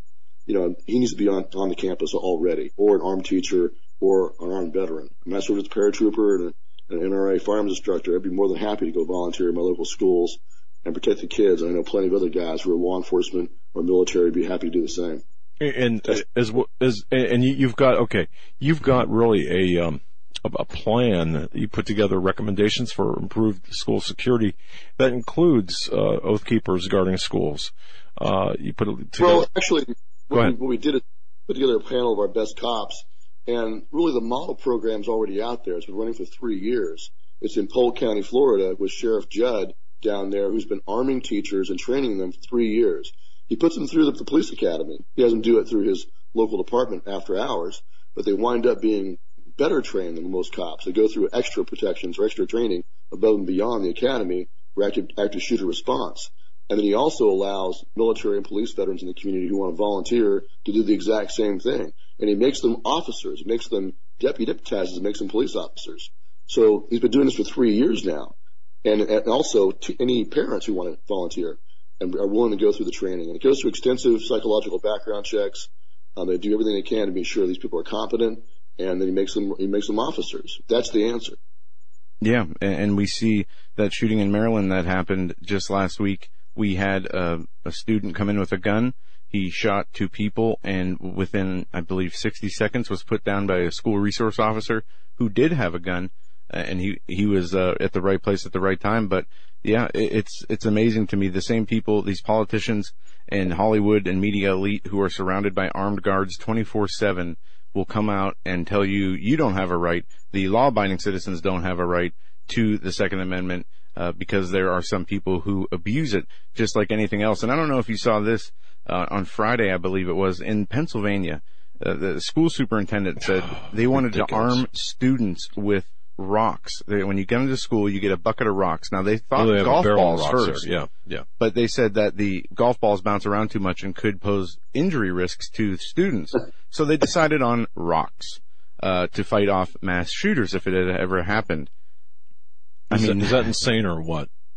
Well, I mean, there's a school of thought and training, and again, it goes from the Israelis that, in a prohibited environment like a college campus or a school, if you have nothing else, if you don't have an armed teacher or an armed qualified, guardian, then pick up a chair, pick up a laptop, books, anything you can, and throw it at the guy, and then you got to tackle him on the ground and beat him unconscious. That's the only way to really stop him, and it does work. So that's preferable. Frankly, that's preferable to them cowering in a corner. At least they're starting to think about fighting back. But what's really necessary, as the Israelis know, and it doesn't mean I'm worshiping Israel. That's not one criticism of me online. And why is he worshiping Israel? Because I'm just saying that this is what's been done in Israel because it works. You need armed teachers who are competent and trained. And like President Trump said, I'm not saying you just hand the guys guns, put them through training. But meanwhile, your retired cops and your retired military in your community should be in the schools protecting them. And frankly, here's what President Trump should do right now. President Trump, as Commander-in-Chief of the Armed Forces of the United States, should call forth the militia. And right now that would mean calling forth and federalizing the National Guard and posting at least 2 guardsmen, armed guardsmen, at every school in the country right now. That's what he should do. And he should say, I'm going to do this until Congress and the state legislatures and the local school districts get their heads out of their rear ends and fixes this by putting guardians in the school. Find a way to do it, get it done. Until then, the National Guard will be brought back from wherever the hell they are overseas and put to work guarding our kids. They are the National Guard, after all. They're supposed to guard the nation. So that's what he should do. I really think that's what a Commander-in-Chief under his duty should do right now. I like that idea.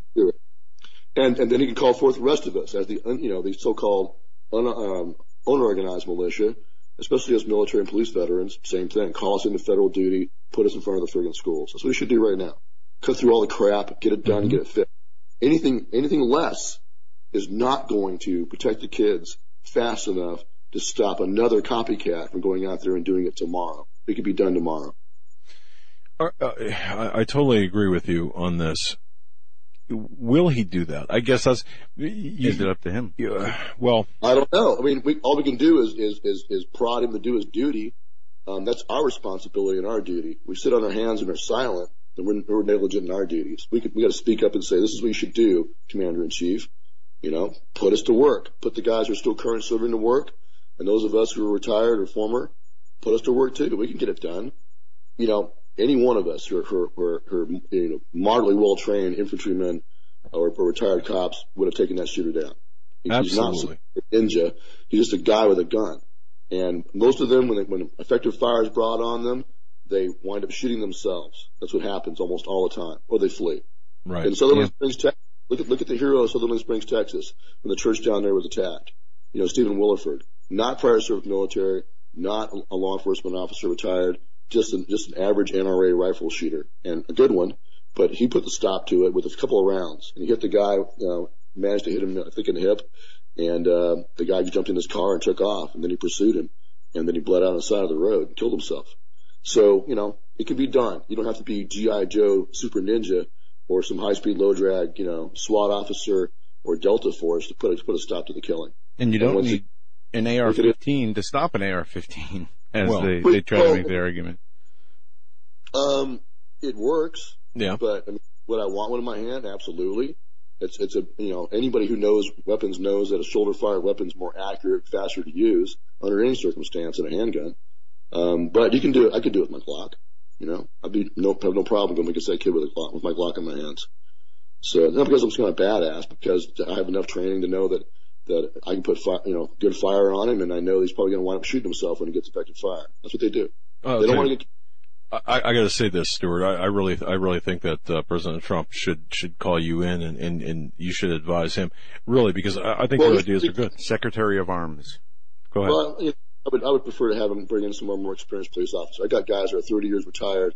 And here's another thing that should happen is LEOSA, the Law Enforcement Officer Safety Act, was passed right after 9/11 to allow police to carry guns across the country without worrying about running into some stupid local law that would stop them. And the reason they wanted them to carry like that is as a counterterrorism effort to increase safety.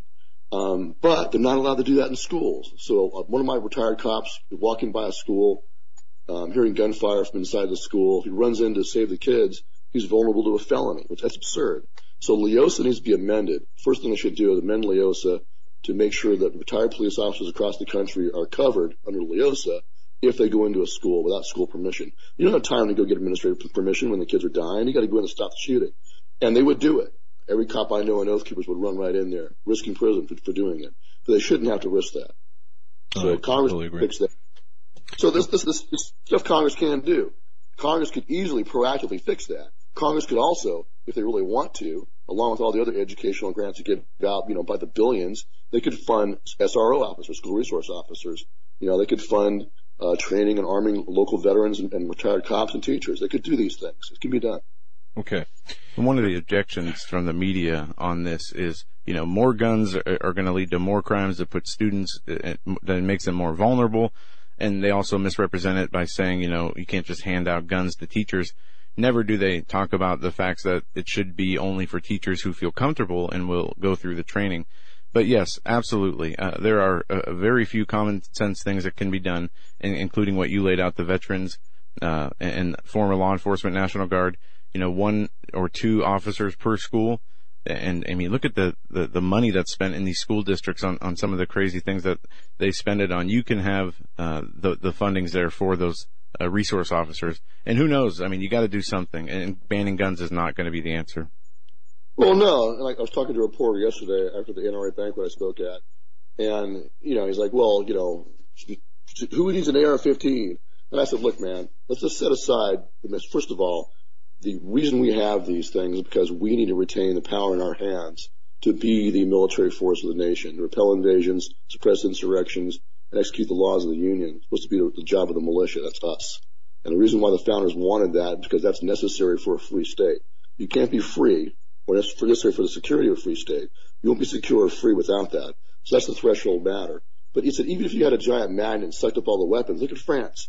The Charlie Hebdo attack on the newspaper there was done with AK-47s brought in from Africa that were completely illegal in France. Same goes for the attack on the theater and the market that was done later, the mass attack, also done with AK-47s brought in from outside of the country, smuggled in.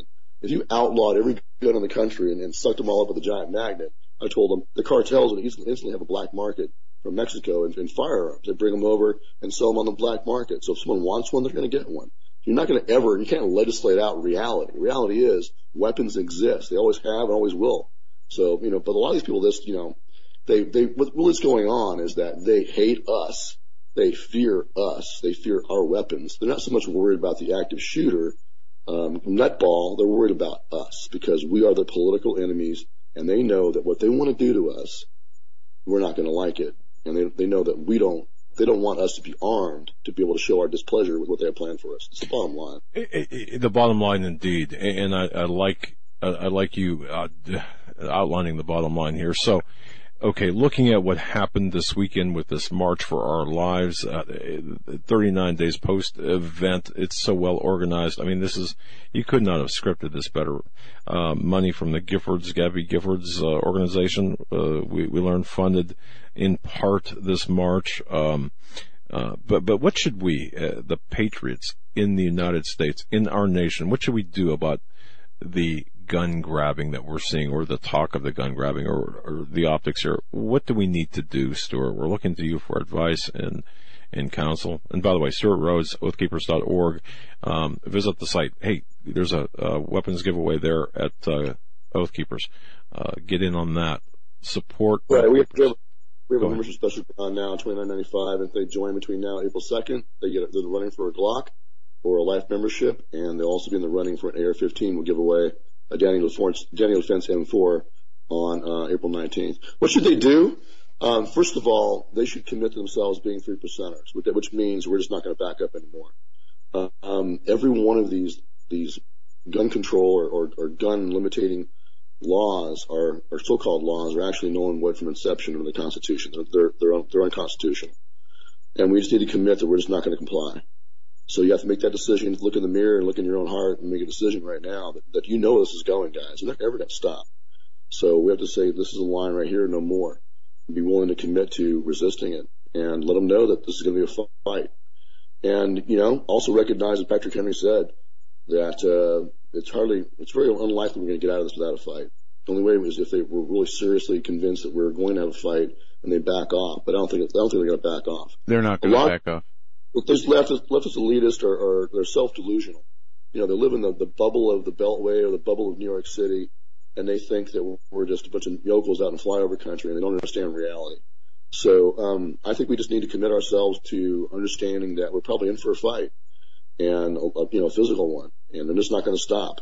But you got to commit to it. Either you're a free man or you're not. As Zapata said, this was Zapata, the Mexican revolutionary, better look to die on your feet and live on your knees. That's how I feel about it. So I think we all need to realize that this is where we're probably headed. It doesn't mean you abandon political action. You need to organize. You need to fight every inch of the way. And, that's why we're being proactive about getting out there and advocating for real solutions that really work, because it shows people the reality. It shows them that here's the actual solution. Everything else you're being told here is not to actually keep the kids safe. It's been meant to disarm you and control you. And there was a wonderful speaker today at the event we had in New Jersey. We talked to a black man talking about the history. Gun control is a 400-year-old program of racist control of people. That's what he said over and over again. And he's right. His first name was Tony. I can't remember his last name. But excellent point. And he said now they're going to expand the slavery. The Democratic Party was in charge of slavery over blacks and all those Jim Crow laws that excluded blacks from owning firearms. And he said they're just expanding the plantation, expanding the pool of people they want to have enslaved. And he's right. So don't give them an inch, and don't give them any kind of ground by saying, well, yes, it's useful for hunting. It's a military weapon of war that's meant to be in your hands for a good reason, so that you can stop either a domestic terrorist or internal enemy of the Constitution or a foreign enemy. That's what it's for. And a free man must have arms. If you're not armed, you're not free. Don't give in on that. And just get ready. Get yourself fit. I just lost 30 pounds. I was a fat bastard. I got myself in shape. Looked in the mirror and realized I got to get myself back to where I used to be when I was a paratrooper. And now I'm kicking my own ass. I'm getting myself back in shape. Get in shape, train, organize. Who's your buddy team? Who's your fire team? Who's your squad? Get yourself squared away and get ready, because we're in for a fight. Founders realized at a certain point that, yes, you have to do political action, you have to do organizing and grassroots efforts, but they also realized a fight's coming and they got ready for it. We need to do the same thing. So what is your line in the sand here? Because, look, I'm fixing for a fight. I'm right there with you. And believe me, I want to be on your side. All right, I look at you, I want to be on your side. But what's your line in the sand? Well, if everyone's, it's different for every individual person. There's going to be a moment where an old Vietnam vet, somewhere in New York or Massachusetts or Connecticut, they come to get his guns and he just says, nope, you're not having them. You can have them bullets first. And that's how it's going to kick off. We'll see. And it's going to be a mess. And it's not anything any of us should want. As Mike Vanderbilt said, that the late founder of the 3%er movement, civil wars are horrible. They're horrific. But there are some things worse than war, True. Submission and slavery is worse than war. And there's some things that are worse than death. Living in servitude and living your grandchildren and your children in servitude is far worse than death, So all of us guys that are getting older, just realize that, we're on bonus time. We're lucky that we had the life we had. Yeah. So let go of that. Don't worry about your own skin. Worry about your children and your grandchildren's future and the future of freedom across the world. That's what you have to worry about. But understand who you're up against. You're up against communists. They really are. These are hardcore Marxists, and you can look back at history in the 20th century and look at what Marxists do. Look at the piles of bones in the killing fields of Cambodia. Look at the mass graves in China and Russia. All over the world where communists have taken power. This is what they do. They exterminate their enemies. Look back to Bill Ayers and the Weather Underground and the leaked plan they had, what to do with the rest of us. They could not re-educate. They planned on killing 3-4 million people? Mm-hmm. So this is what they're going to do with you if they win. And they think that if they can manipulate the children enough and win enough in politics, they can pass a law to take away your rights if they believe. They don't believe in natural law. They don't even believe in the Constitution. They believe that once they have raw political power, they can just do what they want. Now, we know different, but we know different only because it's in our hearts. So you gotta instill your own moral, certitude and your own moral conviction that when it comes right down to it, you're going to do what your forefathers did. The guys that fought Lexington Green and Concord Bridge, Right. You have to do the same thing they did. So get that in your head, get that in your heart, and get squared away. That's all there is to it. Be a 3%er for crying out loud. And mean it. Amen. Stuart, I'm going to ask you this.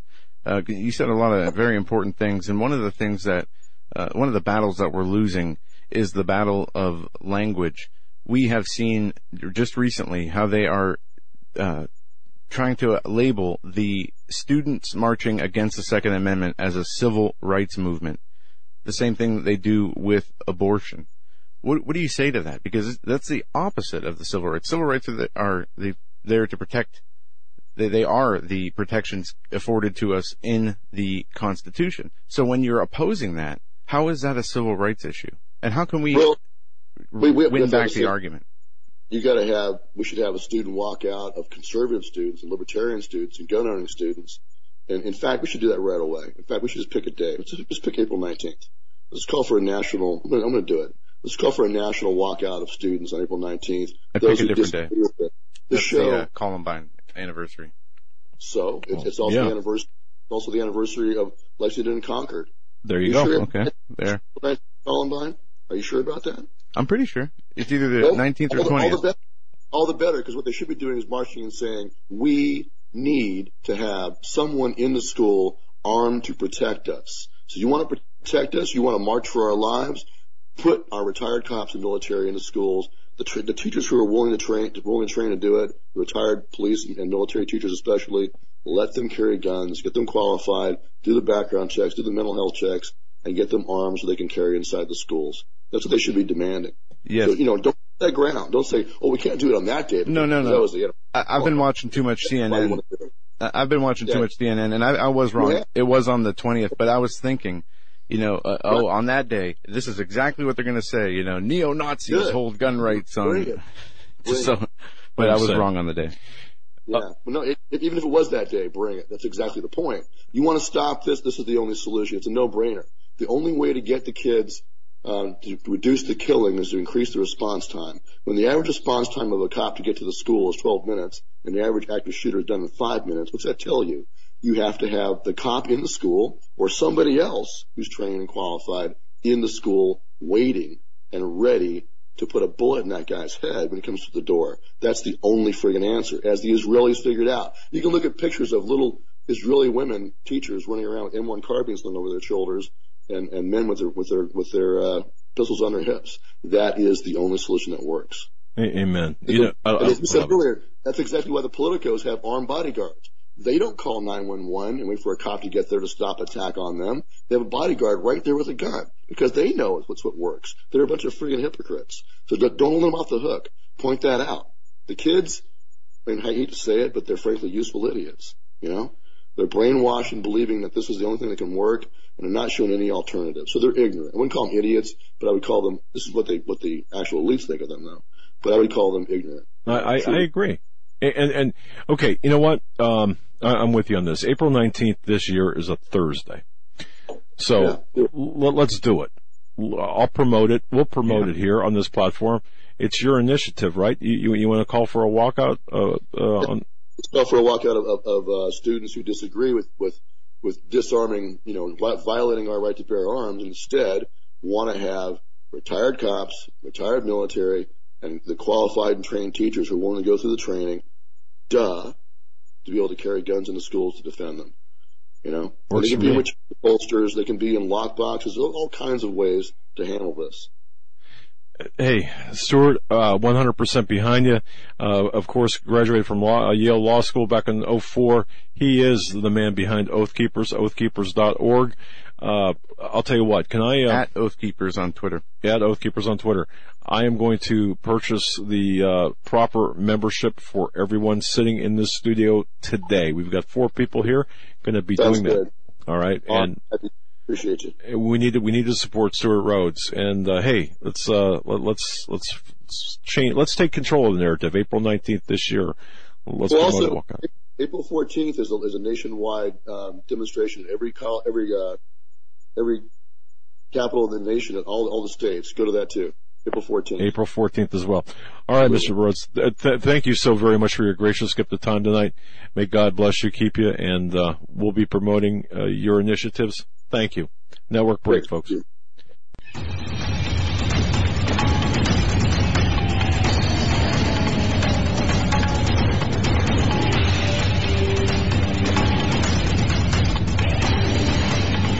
We are making history. Well, I'll tell you, Stuart Rhodes after the segment said, yeah, let's do it. Let's call it. I'm going to tell you something. We are making history. I believe we can change the course of this nation by becoming involved, getting involved. No longer will the left, the progressive fascists, liberal fascists, control the narrative. We will control the narrative. We might have to, for a time, play in their sandbox, but I'll tell you what, ain't nobody going to be kicking sand in my face. We are going to be doing the sand kicking. In the, of course, speaking metaphorically, this is the way it is.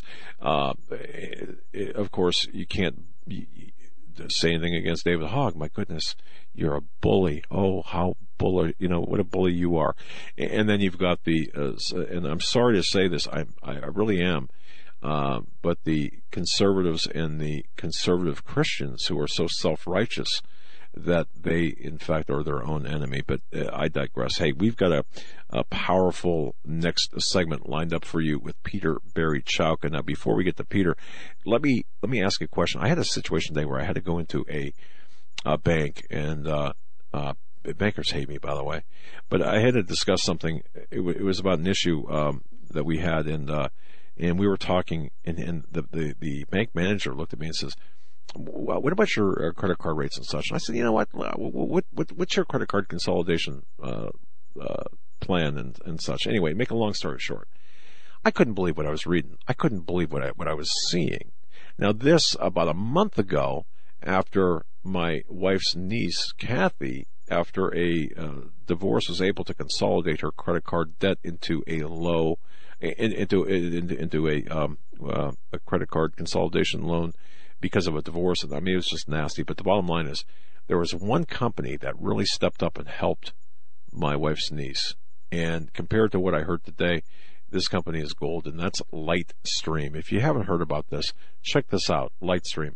Go to lightstream.com/Hagmann for details. But let me tell you about this. You don't need to be an expert to know that consolidating debt into a low fixed rate can save you money. And average interest rates on credit card debt, you're looking at about 17% APR. Have you looked at your interest rate lately? Now, we've got the smartest, most intelligent audience in the world. That's my belief. And it only makes sense to get the lowest rate possible and to do consolidation loans. It only makes sense. Credit card consolidation loan, fixed interest rates as low as 5.49% APR with auto pay, backed by Rate Beat program. Now listen to this. Lightstream will beat any qualifying interest rate presented by any other lender. You could save thousands of dollars in interest and no fees. I'm talking about lightstream.com/Hagmann. Now, they offer loans from $5,000 to $100,000. Lightstream will plant a tree for every loan that funds. That's right. You heard me correctly. You can choose your funding date as soon as the same day. The best thing about this is the application is 100% online. That's, in my view, that's the best thing. It's simple. It's easy to do. For those with better than average credit, in my view, you can. This is what you need to really get your financial house in order. So here's the deal: apply today and get an additional interest rate discount on top of Lightstream's already low rates. The only way for our listeners with good credit to get this special interest rate discount is to go to lightstream.com/Hagmann. That's lightstream.com/Hagmann. Let me spell that for you. This is so important, I want to spell it for you. It is LIGHT, like light, stream, STREAM, that's Lightstream, all smushed together, .com/Hagmann, and /Hagmann. That's the important part of this. You got to check this out. Look, of course, this is subject to credit approval. Rate includes 0.50% auto pay discount, available only when you select auto pay prior to loan funding. Terms and conditions apply, and offers are subject to change without notice. So do this today. Do it today. Do it as soon as the program is over. Visit lightstream.com/Hagmann for important information about limits on Lightstream loans, same-day funding, and Rate Beat program. It's a good company. I've got to tell you, it's a good company. Helped my wife's niece out tremendously, and based on what I saw today with my own eyes, just in conversation with a bank manager, wow, this is a good deal. Lightstream.com/Hagmann. So, having said that, every Monday we have Peter Barry Chauka on, Pete Chauka on Twitter. That's at Pete Chauka on Twitter.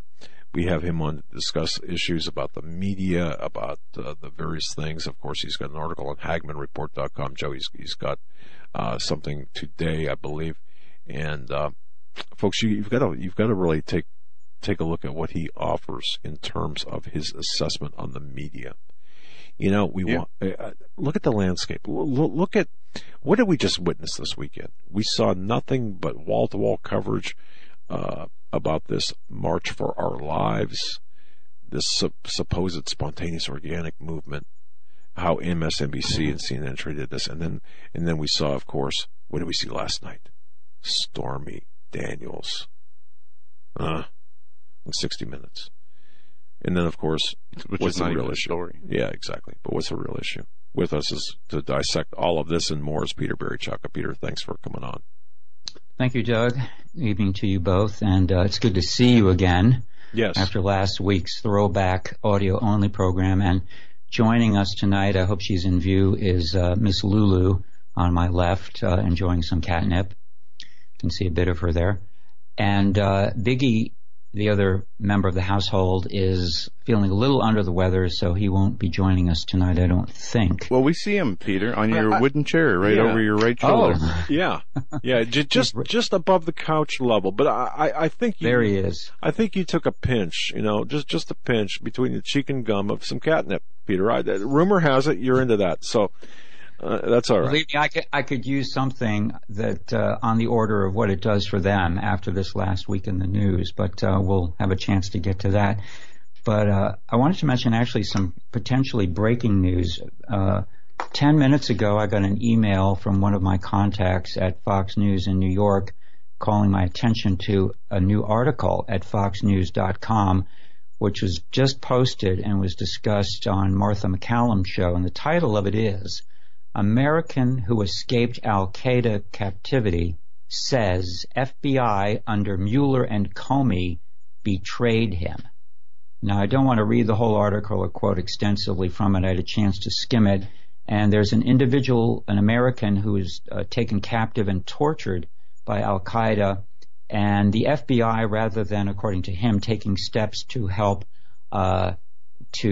rescue him, instead allowed Al-Qaeda to go forward because they drained his bank accounts and bought computers and tablets with the stolen money from this victim. And the FBI thought it'd be better to be able to track that material than to help this American. And since he was released and returned to the United States, he's been trying to get answers from the FBI and from Comey in particular, and he's gotten nowhere. So now Fox News is on the story in an exclusive broken by Catherine Herridge and two of her colleagues. So definitely look for that article and check it out. It looks like it could be interesting as we attempt to complete the profile of James Comey. He's certainly going to be making a big splash in the very near future when his best-selling book comes out and he's on his book tour and hyping himself and giving his side of the story. But, this story could be a very interesting complement to whatever Comey has to say. But indeed, American, again, this is on foxnews.com. American who escaped Al-Qaeda captivity, says FBI, under Mueller and Comey betrayed him. Yes, and it's right there by Catherine Herridge, who's just a fantastic reporter. Yep, and Sean Hannity with Catherine, also with Sarah Carter, and he had Louis Gohmert on. Louis Gohmert has Robert Mueller's number, and he has pointed out dozens of big problems with Robert Mueller all throughout his career, and some of those, removing the terrorist manuals from the FBI, removing terrorist references from the FBI training manuals, his involvement in Uranium One. We detailed last week his involvement in the Whitey Bulger Boston Mafia case. He oversaw the 9/11 cover-up. And then James Comey, he was in charge of the FBI when the FBI allowed a terrorist attack to happen in Garland, Texas, which the FBI is now being sued because they allowed this to happen and the person was shot. The FBI, day by day, loses more and more credibility, if they even had any left. But it's been a terrible few years for them in the PR department. Yes, the news, the real story is finally trickling out about the FBI and about Messrs. Comey and Mueller, so we shall see what we shall see in the weeks ahead. I wanted to begin tonight with a bit of a wide-angle view, just to pull the lens back for a minute, because I've had, in this last week, especially, of really insane news. I felt pretty much that we've gone over the edge again, not that I haven't felt that previously, but I keep thinking we hit bottom and we keep going lower and lower, and this week it just really got to me with all of the stories that I was reporting on, publishing articles on, and paying attention to. But just to roll it back to Friday when one of your guests, Patrick Wood, was on, and I paid very close attention to that hour, which I highly recommend to anyone listening or watching this who didn't hear it to look for that podcast, because he's one of my favorite analysts, and I got onto Patrick very early after he and his mentor Anthony Sutton published a book called Trilaterals Over Washington in 1978.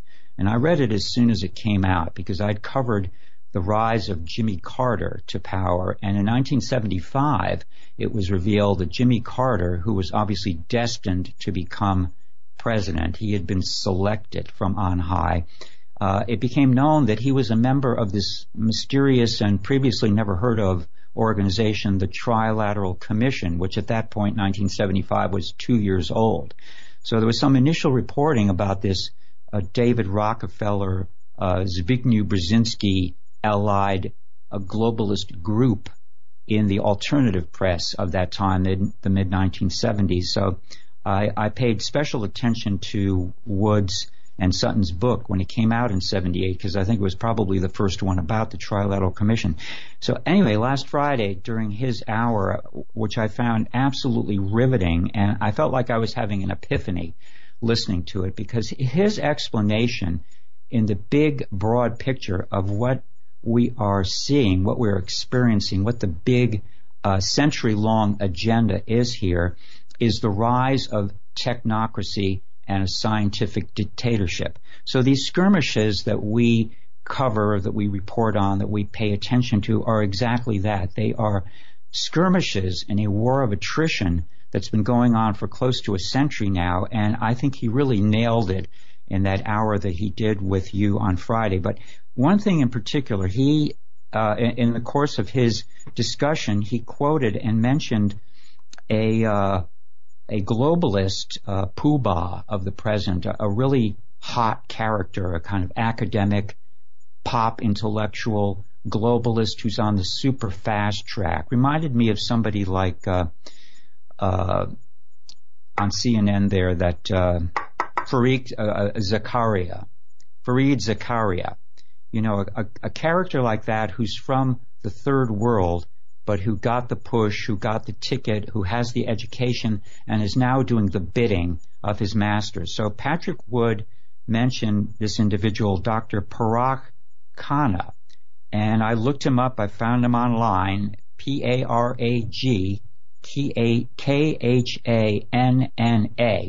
And Patrick quoted a line from Khanna's latest book. Get the title of this: Connectography, Mapping the Future of Global Civilization.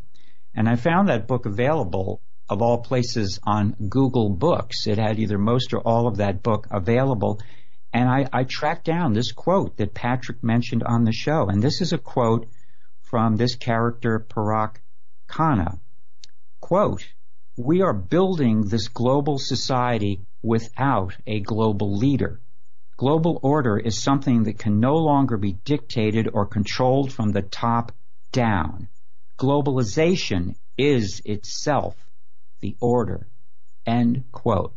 Now, when I heard that, it totally resonated with me, because I interpreted that in one way as suggesting that it's no longer a requirement that some cabal sit at the top somewhere, you know, whether it's the Illuminati, whoever you want to mention, the Bilderbergers. Certainly these individuals and groups have an influence, but they and their cohorts have so perfected the system of control of everything and debasement of everything in our modern world that it's pretty much on automatic pilot. It's off and running.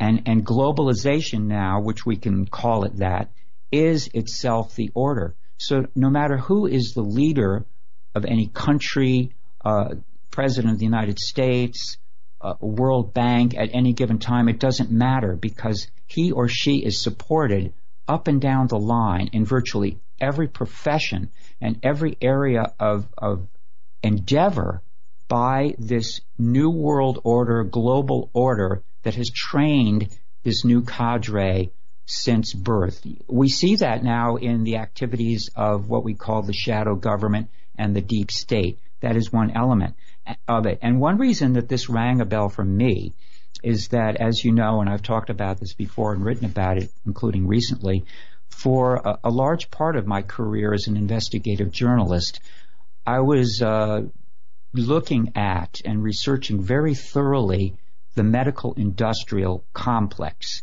And that name is significant because we started using that name, myself and a few colleagues, in the 1970s. We, of course, knew what President Eisenhower said in identifying the military-industrial complex in his farewell speech in 1961, and that term was somewhat in use in the 60s and 70s.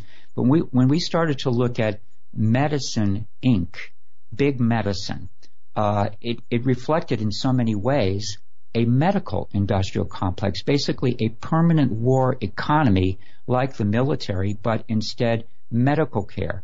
And it's useful to quote Ivan Illich in 1976, who wrote a book called Medical Nemesis, thoroughly researched, and he said in that book that the medical system or the medical establishment is the greatest threat to our health. So to make a long story short, I remember specifically in the year 1980 when I was discussing on a television talk show, in fact, that I was appearing on, along with a colleague of mine, the late Robert DeBraga. Bob was one of the best and smartest people I ever worked with on issues of healthcare and demystifying the war on cancer. Bob was diagnosed with cancer, and he had been an executive with Raytheon Corporation, but after his diagnosis and his 10-month prognosis, decided he didn't want to die. So he went out and searched for an alternative non-toxic therapy, found several of them, and he actually survived for 13 years after diagnosis,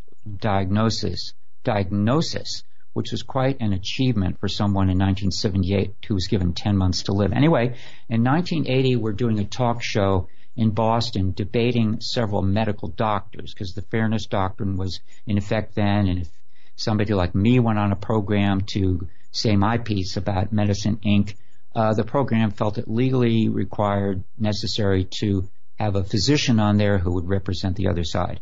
So we're debating these doctors, and Bob stopped and said, because one of the doctors accused us as saying, well, you guys are saying there's a conspiracy here to suppress.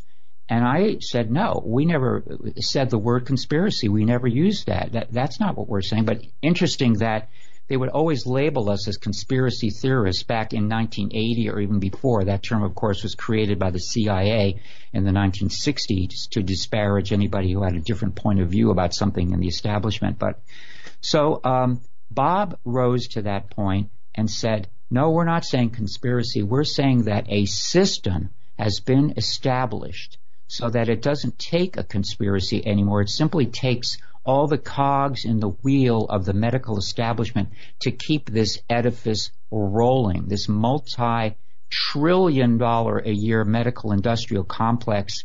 And there isn't somebody sitting at the top moving the levers, calling the shots, blacklisting people. Everybody who's in that system has been educated, selected, educated, and groomed to do the dirty work. So when I heard Patrick Wood articulate this now on a global scale, this is what is happening, it really was an epiphany, and I wanted to give him tremendous credit. And by the way, since then, I checked out his latest podcast, which I would also highly recommend. This is, in 20 minutes, it's the best summary I have ever heard in one place of, well, here's the title of it, Technocracy's War to Conquer the World. He had obviously prepared this podcast. It sounded like he was reading it, but it was very well delivered, and it was absolutely brilliant. That's at his website, technocracy.news, his latest podcast. So I was thinking about that in the context of all the news I've been reporting on in the past week, and as you know, I've dropped several major articles. Last Monday, when I was on the audio-only night, that day, American Thinker had published my article on Fox News and the civil war breaking out at Fox News, and that got a lot of attention, including at Fox News, where they read these articles that I publish very, very closely, and they called someone to account for allegedly giving me quotes which were unattributed in that article,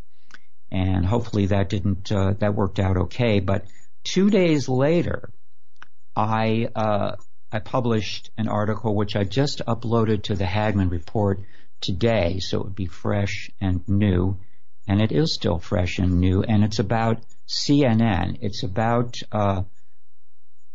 the desperation of CNN that has led them to upend their primetime schedule.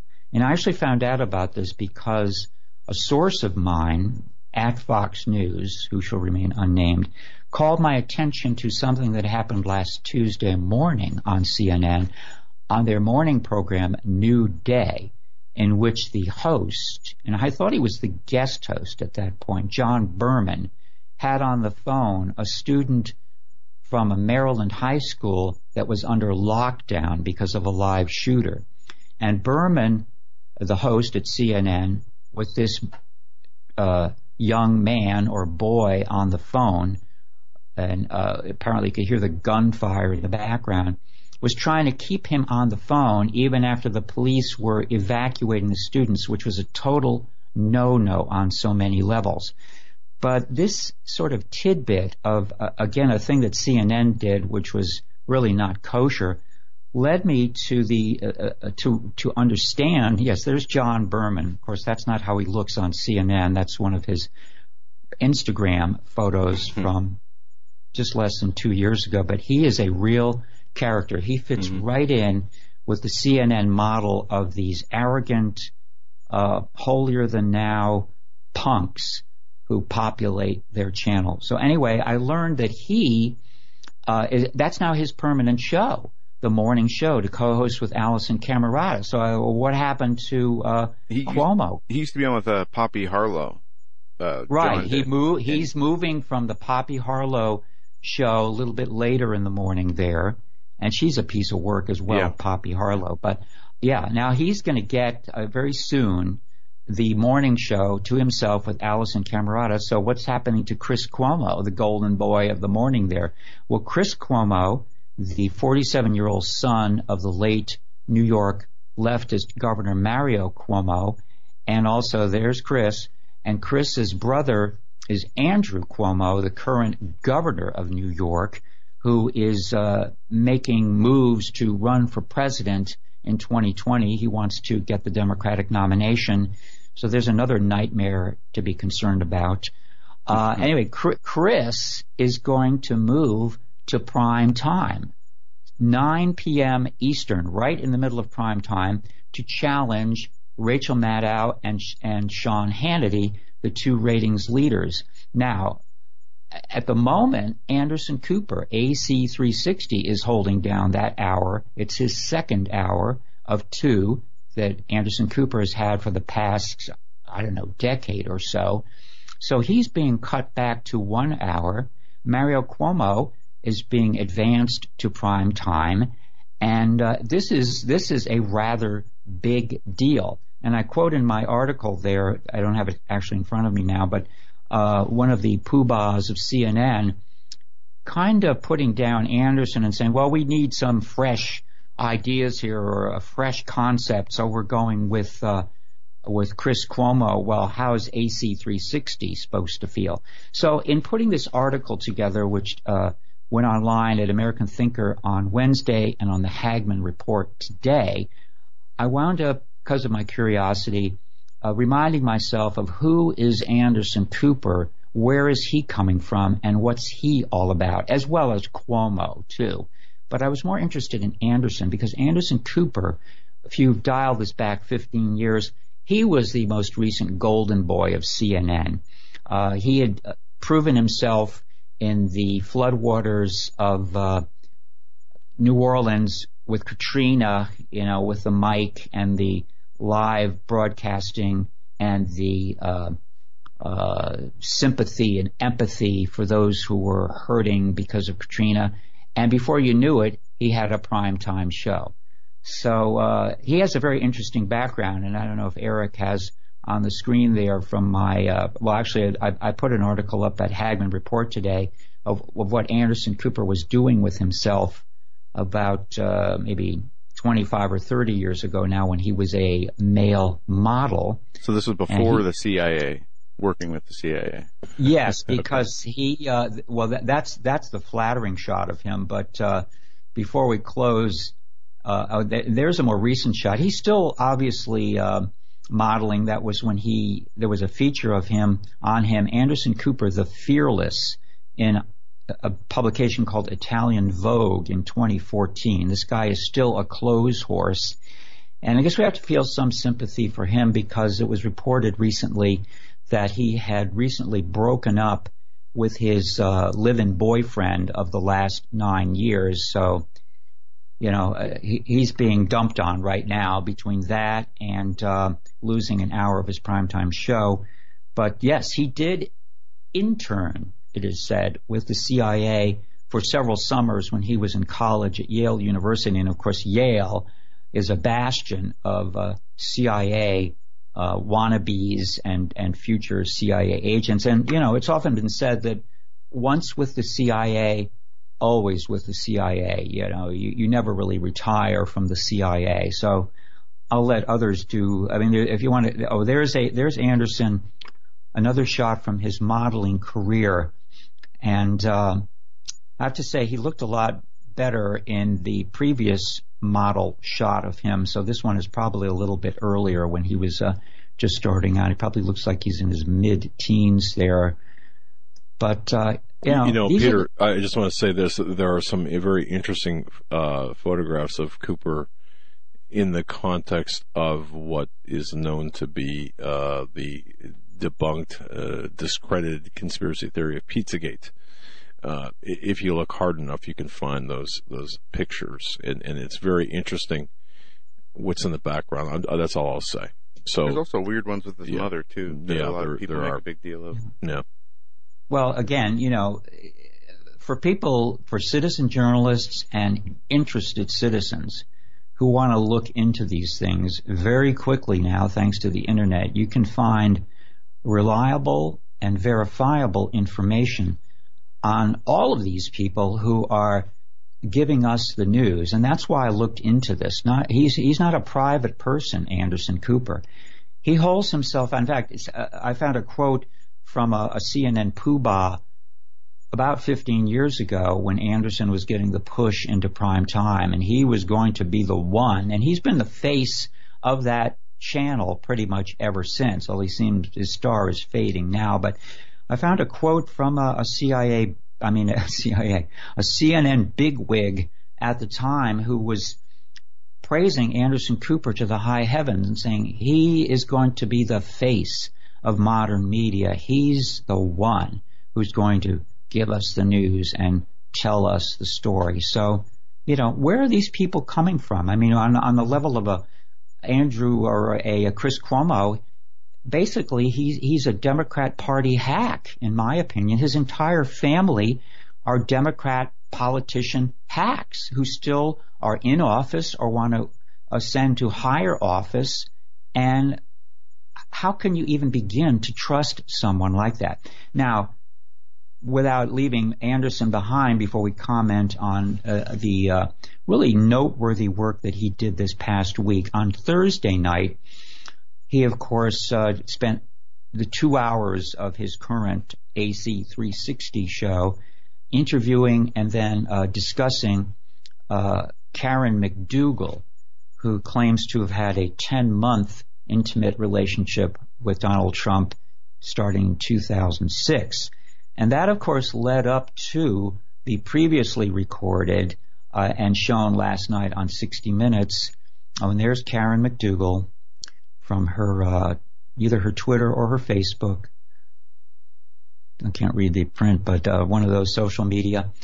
And then last night, of course, we were subjected to Stormy Daniels. There's Miss Daniels from 60 Minutes for almost a half hour, and then endless discussion and replays of that. In fact, I was looking for a transcript of the New Day show this morning that Anderson was a guest on, with Chris Cuomo still hosting, and I thought that must have been interesting. Anderson welcomed to that show by his successor-to-be, basically. But Anderson was discussing how he got the interview with Stormy Daniels, and of course it was because Stormy's lawyer, Al Vanetti, this character who's all over the media now, this ambulance chaser who's another Democrat hack, in my opinion, based on his past career work, he contacted Anderson's producer, there he is, the attorney that you'll see all over the place now. And so this was kind of an inside job. They knew, Stormy and the attorney knew, that AC 360 or on 60 Minutes would give them a very warm reception, as they did. And it's really not worth deconstructing those two interviews. I mean, they were so depressing as I watched them on so many fronts. And I kept thinking to myself that, again, we have hit rock bottom, but we know it's not rock bottom because we're continually on a slippery slope down to the next depth. And this can actually be quite depressing when you're doing the kind of work that I do and trying to ferret out this information, and you have to really get down with it, and it's toxic, and it really builds up in your system after a while, like a toxic assault. And to see the media, 95% of the media fawning over this story. Thursday night, Anderson Cooper won the night in the ratings. I think CNN had one of its highest ratings that night in recent memory. Then last night, 60 Minutes had at least 22 million listeners, viewers, their highest rating in 10 years. And you know what the previous high was right before that? The first interview after he was elected with Barack Hussein Obama, who got 3 million more viewers in the early tally than Stormy Daniels did last night. And there's some interesting complementarity there, I think. And also on Saturday, we're talking about the march on Saturday. MSNBC, which covered the march wall to wall on Saturday, as did CNN and as did Fox News. Those latter two just couldn't compete with MSNBC. And MSNBC on Saturday, because of the march, had its highest ratings in 15 years. So there's gold in them there hills when you cover this kind of stuff. There is an audience for it, and that is an element of concern because the audience for actually the truth seems to be much smaller. By the way, just as a footnote, I don't know if you saw the report on Barack Hussein Obama and what he said at a speaking engagement in Japan. Oh, yeah. Do you see that? I did. The article from The Guardian, UK, was titled, Obama Wants to Create a Million Young Barack Obamas. He related this to the foundation that he has started to train Red Guards, I would call them, to go out there and communize the country and the world. And he said that he hopes that in the process of this, he and his wife, Michelle Obama, can create 1,000, 10,000, 100,000, 1 million Barack Hussein Obamas and Michelle Obamas, in effect cloning themselves with all of their transformation attitudes intact so that they can finish the work that he started. Now, I'm certainly not a qualified psychiatrist, but can you imagine if Donald Trump was quoted as saying something like that? I mean, this just screams megalomania and sociopathy, if not worse. But people can look for the articles for themselves. It's an interesting read, but I wouldn't suggest watching the video because that is truly sickening. Puke alert on that. Most people couldn't even stand one Barack Obama. I don't see cloned a million versions doing all that well, especially not out in the world. But no, you're right. The ego, the narcissism, it's sad. Yeah, and I wanted to return briefly before I finish with him, this Dr. Parag Khanna, the author that Patrick Wood cited, and Khanna's book being Khanactography, Mapping the Future of Global Civilization, because he is he's one of these supermen wunderkinds who's everywhere, he's constantly in motion, traveling, and yet he's also publishing everywhere. Just in the last couple of weeks, I found 3 major articles attributed to him. And I mean, let's face it, there's no way that one person, one human being, no matter how smart he is or well organized he is, can do everything, in my opinion, that this character is being credited with. But on February 16th, he had an article. He gives his prescription for democracy, which basically he says we need to end democracy and substitute technocracy and globalization. Another article, Switzerland and Singapore are the role models for the future. February 18th, 2 days after the other article. And by the way, he left out Red China, which is a third spoke in his axis of evil there. Then on March 13th, he had an article, there's a new Secretary of State. Who cares? Sorry, Washington, the world doesn't need you anymore. He's basically charting a worldview which is prolifically published in a lot of the media here, in which the United States no longer plays a predominant role because it no longer deserves a prominent role, especially because of the President of the United States that we now have. So in earlier times, in my opinion, somebody like this would be considered an enemy of the state, and instead he is welcomed, given accolades, awards, publications, speaking engagements, speaks at universities all over the world, and is the man in motion. So I would say look out for him.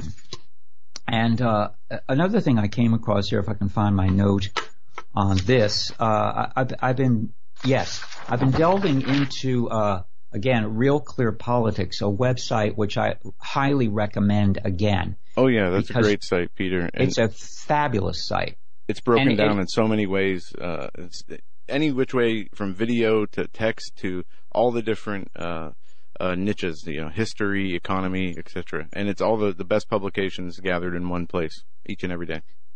It's really the state-of-the-art thinking of those who are actually publishing. If your cup of tea is truly alternative journalism or citizen journalism, you're not going to find it there that often. But obviously, it's anticipated that you complement anything you read or see or watch with a dose of alternative new media from the internet. But as far as a mainstream sound platform that aggregates news from the left and the right, conservative and left, I don't know of a better one. And the conservative articles that they find are from fairly mainstream, but not always frequently read publications, are really, really excellent to get a grounding in some of the best and best informed thinking of our times. So they were linking to articles. Well, one of them is by this character Richard Haas, president of the Council on Foreign Relations. And previously he served as director of policy planning for the U.S. State Department and was George W. Bush's special envoy to Northern Ireland. By the way, he worked at the State Department under Bush II. Here he is, president of the Council on Foreign Relations, the CFR. He has a new article which was linked from Real Clear Politics called The Liberal World Order. And this is the name that these globalists at the CFR, the trilaterals, are giving, and their ilk are giving to what they used to call the New World Order, starting in the 90s, or whatever else they've called it since then. Now, this is the new buzzword, the liberal world order. And they are writing how, especially in Europe and in Asia to some extent, they're keeping the flame of the liberal world order alive because the flame is in danger of going out here because of Donald Trump and his bitter clingers who are clinging to the racist, prejudiced past, and they're just unwilling to have themselves taken into the 21st technocratic century. So it's really interesting to plug into this state-of-the-art stuff and to try to figure it out and understand it, because to critique it, you have to know it. So thank you, Real Clear Politics, for helping to point the way to that kind of stuff. To critique it, you have to know it. I like that statement, and I think that thank you.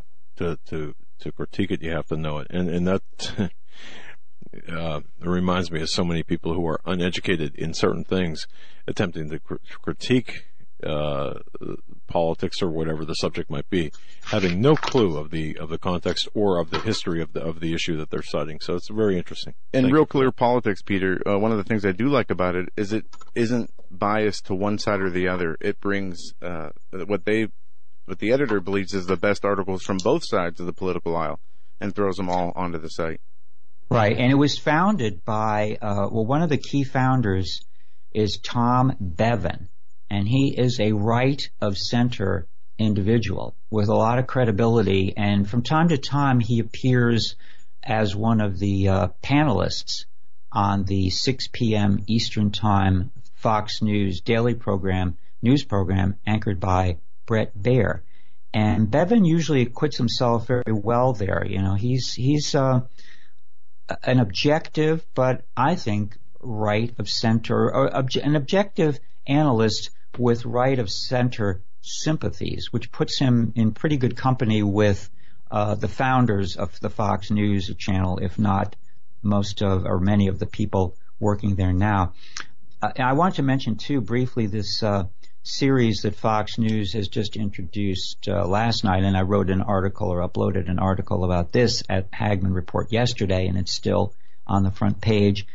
And it's about the season 3 of Legends and Lies. This is going to be a 12-part series on Sunday nights at Fox News, and the subject is the Civil War. And they didn't give this much preliminary hype or announcement. It wasn't even announced until the middle of last week. The prior 2 seasons of this program, which totaled 22 episodes, were executive produced and very closely associated with Bill O'Reilly, who of course is persona non grata at Fox News now after he was let go last April. So there's no identification with him now. And the format of this weekly program is largely, but not exclusively, reenactments. And normally I'm not a great fan of reenactments in docu-series, as they're now calling this genre. But in the bits of it that I saw last night, I didn't see the whole hour, it's a heavy dose of what was happening leading up to the Civil War. So I think it's worth checking out. If people have an aversion to something that's overly violent, they might be very careful. But it looks like it's going to be an interesting series. We'll see. And they also they include input from academics and other experts. So it has some credibility behind it. Meanwhile, what I did watch last night very closely was part 3 of 6 of a series on CNN again. This one is the Kennedys. And for the nth time now, we're getting the story of the Kennedys. Yeah, I learned that picture was taken reportedly on the night, or early morning, I should say, that JFK was declared winner against Richard Nixon in November 1960 in that very, very close election. So there's his extended family posing, and the one whose face you can't see, I guess, is Jackie, who has her head turned looking at Jack. But that program is interesting on a variety of levels. It's a hagiographic portrait, meaning that it glosses over and builds up its subjects, the Kennedys, without really delving too deeply into the dark side of Camelot. An example, Joseph P. Kennedy, the founder of the family, who was, it has been reported widely, involved a little too closely with organized crime early in his career, probably made some or a lot of his money in illegal activities in the 1930s or 20s and 30s, during which prohibition was in effect, who had multiple serial adulterous relationships, more or less openly, with movie stars of the era, including Gloria Swanson. And yet this is completely glossed over in this documentary series. And isn't that interesting in light of what's come out in the last week, the allegations against Donald Trump in his personal life?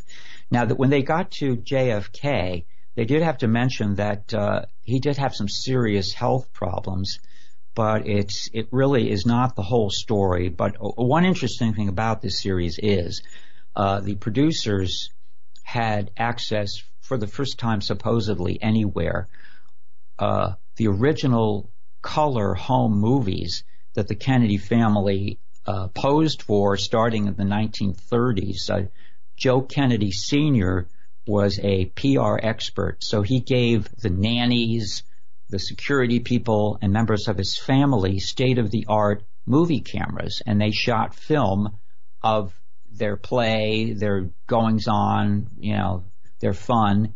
So there's a lot of that in this documentary, and it is an interesting look in a different way at the Kennedy family. And I'll be curious to see what they do when they get to the assassination, which will probably be in part 4, maybe part 5, part 4 coming up next Sunday. And then, of course, after that, Chappaquiddick with Senator Ted Kennedy, the Lion of the Senate, who was responsible pretty much directly for the death of Mary Jo Kopechne in July 1969 when he drove his car with her in it off Dyke Bridge on Chappaquiddick Island, Massachusetts. And he got at most a minor slap on the wrist and had to do probation for leaving the scene of an accident. And that case is so outrageous, it just makes me ill to even think back to it. But that will be coming up again. And I wanted to another thing I've been looking into with the march, the Children's March on Saturday, and also hearing a lot of the students interviewed, what do they think about the Constitution, the First Amendment, the Second Amendment, and basically a lot of them are into shredding these documents, which have kept our constitutional republic going since year one there. And Peter, it seems to me... Did you hear David Hogg? If you stand with the NRA, you stand for the death of children. If you stand for the Second Amendment, you stand for the death of children. And they will not stop, they will not rest until every American can feel safe when all guns are banned. That's just a snippet. Joe, how about at the end of Hogg's speech on the Mall in Washington on Saturday, he gave a raised fist salute, which to many looked exactly like a Nazi salute. And this was accompanied by something that came out of his mouth about, the revolution starts here. That's a paraphrase. And the armbands, don't forget about those. This character and these characters are scary. And they are the stalking horses of this children's army, which reminds me of the Maoist Red Guards that started in 1966 in communist Red China. And I've been reminding myself through reading online over the weekend what they were all about. And there are some significant parallels with the Cultural Revolution that was advanced by the millions of children and young people who constituted the Maoist Red Guards in Red China in 1960 and basically overthrew what was left of any kind of tradition in China which had survived from pre-1949 when the Maoist Communist Revolution took over mainland China. And I think you can draw not an exact but an analogous parallel to what's gone on in this country since the 1960s, when the forces of darkness, the communists, the socialists, the collectivists, the globalists, the terrorists like the Weather Underground and their entire ilk, targeted the youth as the way that they were going to transform the society. Now, a good example is unrepentant terrorist Bill Ayers, who was underground. He was wanted by the FBI for a decade. He finally surfaced in the 80s, but the charges had to be thrown out because the FBI apparently violated his constitutional rights. So what did Bill Ayers and some of his compatriots do? They didn't return to community organizing or domestic terrorism. They got advanced degrees and wormed themselves in to academia at the university level. And there was a cadre of tens of thousands of like-minded individuals who did the same thing. They weren't as famous. Maybe they had never been caught holding a Molotov cocktail in their hand, but they were still revolutionaries bent on upending this country, if not destroying it. And they've been doing their work for the last 40 or 50 years. And presto, it has succeeded on most fronts now. And so we saw that in full flower on Saturday on the Mall and elsewhere around the country with the march of, I think it actually was millions, because there were very, very large crowds in most of the major cities. And I think supposedly 200 cities total, towns and cities had events going. So there were a lot of people who took to the streets. Now you look at our side of the argument, and it seems like we conservatives, traditionalists, constitutionalists can't mobilize anyone to take to the streets. And of course it's understandable. We have lives. We're employed. We have families. We're working. We're not on the dole. We can't just take off. And plus we don't have an international globalist, multimillionaires funding our efforts. As been pointed out, the events on Saturday were very professionally organized and managed, right down to the signs, many of the signs that the demonstrators were carrying. But I've been in D.C. in the past when 500,000 people have gathered there for a demonstration, and that city completely shuts down on that day. When you suddenly drop 500,000 folks, or however many, a huge crowd of that number, at one spot in downtown Washington, it paralyzes the entire city. The public transportation basically stops because it can't keep up with that number. So it means that those folks there on Saturday had to be transported around by other means, probably private buses or whatever. But they had a lot of help in getting there. The sophisticated audiovisual setup, the speakers who were denied speaking rights there. There's a story of one of the students from the Florida high school who was, of course, not invited because he doesn't buy the left-wing line, hook, line, and sinker. So it was part of the Long March. The Long March was a term that Chairman Mao used to take over Red China, and that Long March to take over an entire country of 1 billion people began with a single step.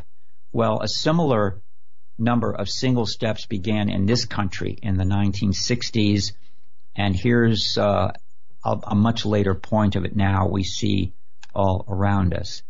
So, we have our work cut out for us, and I don't know where it goes from here, but I wanted to point this out too, just more or less in passing, because I don't want to make a big deal out of it, but it's been mentioned. We got 3 minutes, Peter. Just okay, FYI. You guys have been covering, and others have as well in the new media, how these algorithms of social media and the giants like Google et al. Are being used against people of a conservative bent now. We're either being outright censored, suppressed, shadow banned, whatever.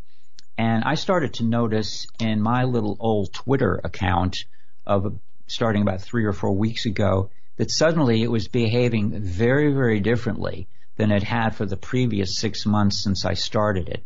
When I started it in August up until probably mid-February, it was on a slow but consistent growth vector. And other things about it too, which I don't have time to go into. And again, I don't want to make a big deal about this and get on a soapbox and scream that I'm being suppressed. But it is food for thought when you start to notice subtly at first minor and then major differences in how your social media is going forward or not going forward, as the case may be. So I again invite anyone within the sound of our voice to please visit my Twitter, twitter.com/pchowka, PCHOWKA. If you're on Twitter, if you have a Twitter account, please consider following me or retweeting or liking me. You don't have to follow me to like or retweet a tweet that you might see there. And you can also message me, and I will get it as a direct message request, and I will reply. And I'm curious because several people emailed or messaged me and said, oh, I retweeted that tweet of yours, and yet it wasn't, this retweet was not showing up on my list, on my original tweets. So there's something going on here. Don't know what exactly it is, but it's nothing, Peter. No. Censorship and manipulation on the internet is like chemtrails in the sky. It's not real. It doesn't happen. Good analogy. No, Good it's analogy. funny. So be aware, be alert. I mean, everybody with a social media account should really be paying very close attention now and communicating what they are finding, what they are seeing, what they are experiencing. And again, I would invite anyone who's on Twitter to please feel free to engage me about this, because I'm trying to figure out what's going on here, and if people can even still communicate with me by direct message anymore, because that number has really fallen off drastically, and I'd like to know what's going on. Well, as always, Peter, what a crowd pleaser. Thank you so much for your in-depth analysis on everything, and of course, wrapping up with the obvious stifling, the gagging of the conservative voices. And we're not going to be stopped. You know, we are going to continue forward, and it's people like you and people like you that make the difference. And thank you for everything you do. Thank you, Doug. Thank you, Joe. There's no alternative. Keep the faith. Amen to that, brother. All right. We're back live on video, of course, as you see, and we will be that way now for the foreseeable future. Hardened up on our end. A lot of technical advancements by Eric the Tech. And I want to thank him and, of course, John Robertson, Joe, and everyone here. Thank you so much for listening, tuning in, viewing. Spread the news about this broadcast and subscribe on BTR. Subscribe on YouTube. Tell others about the program. And William, we got your email. We will take $20 from John's card and donate it to Laura Loomer also. So thank you for that. His card's going to be taken and beaten. Have a great night, everyone. We'll be back tomorrow.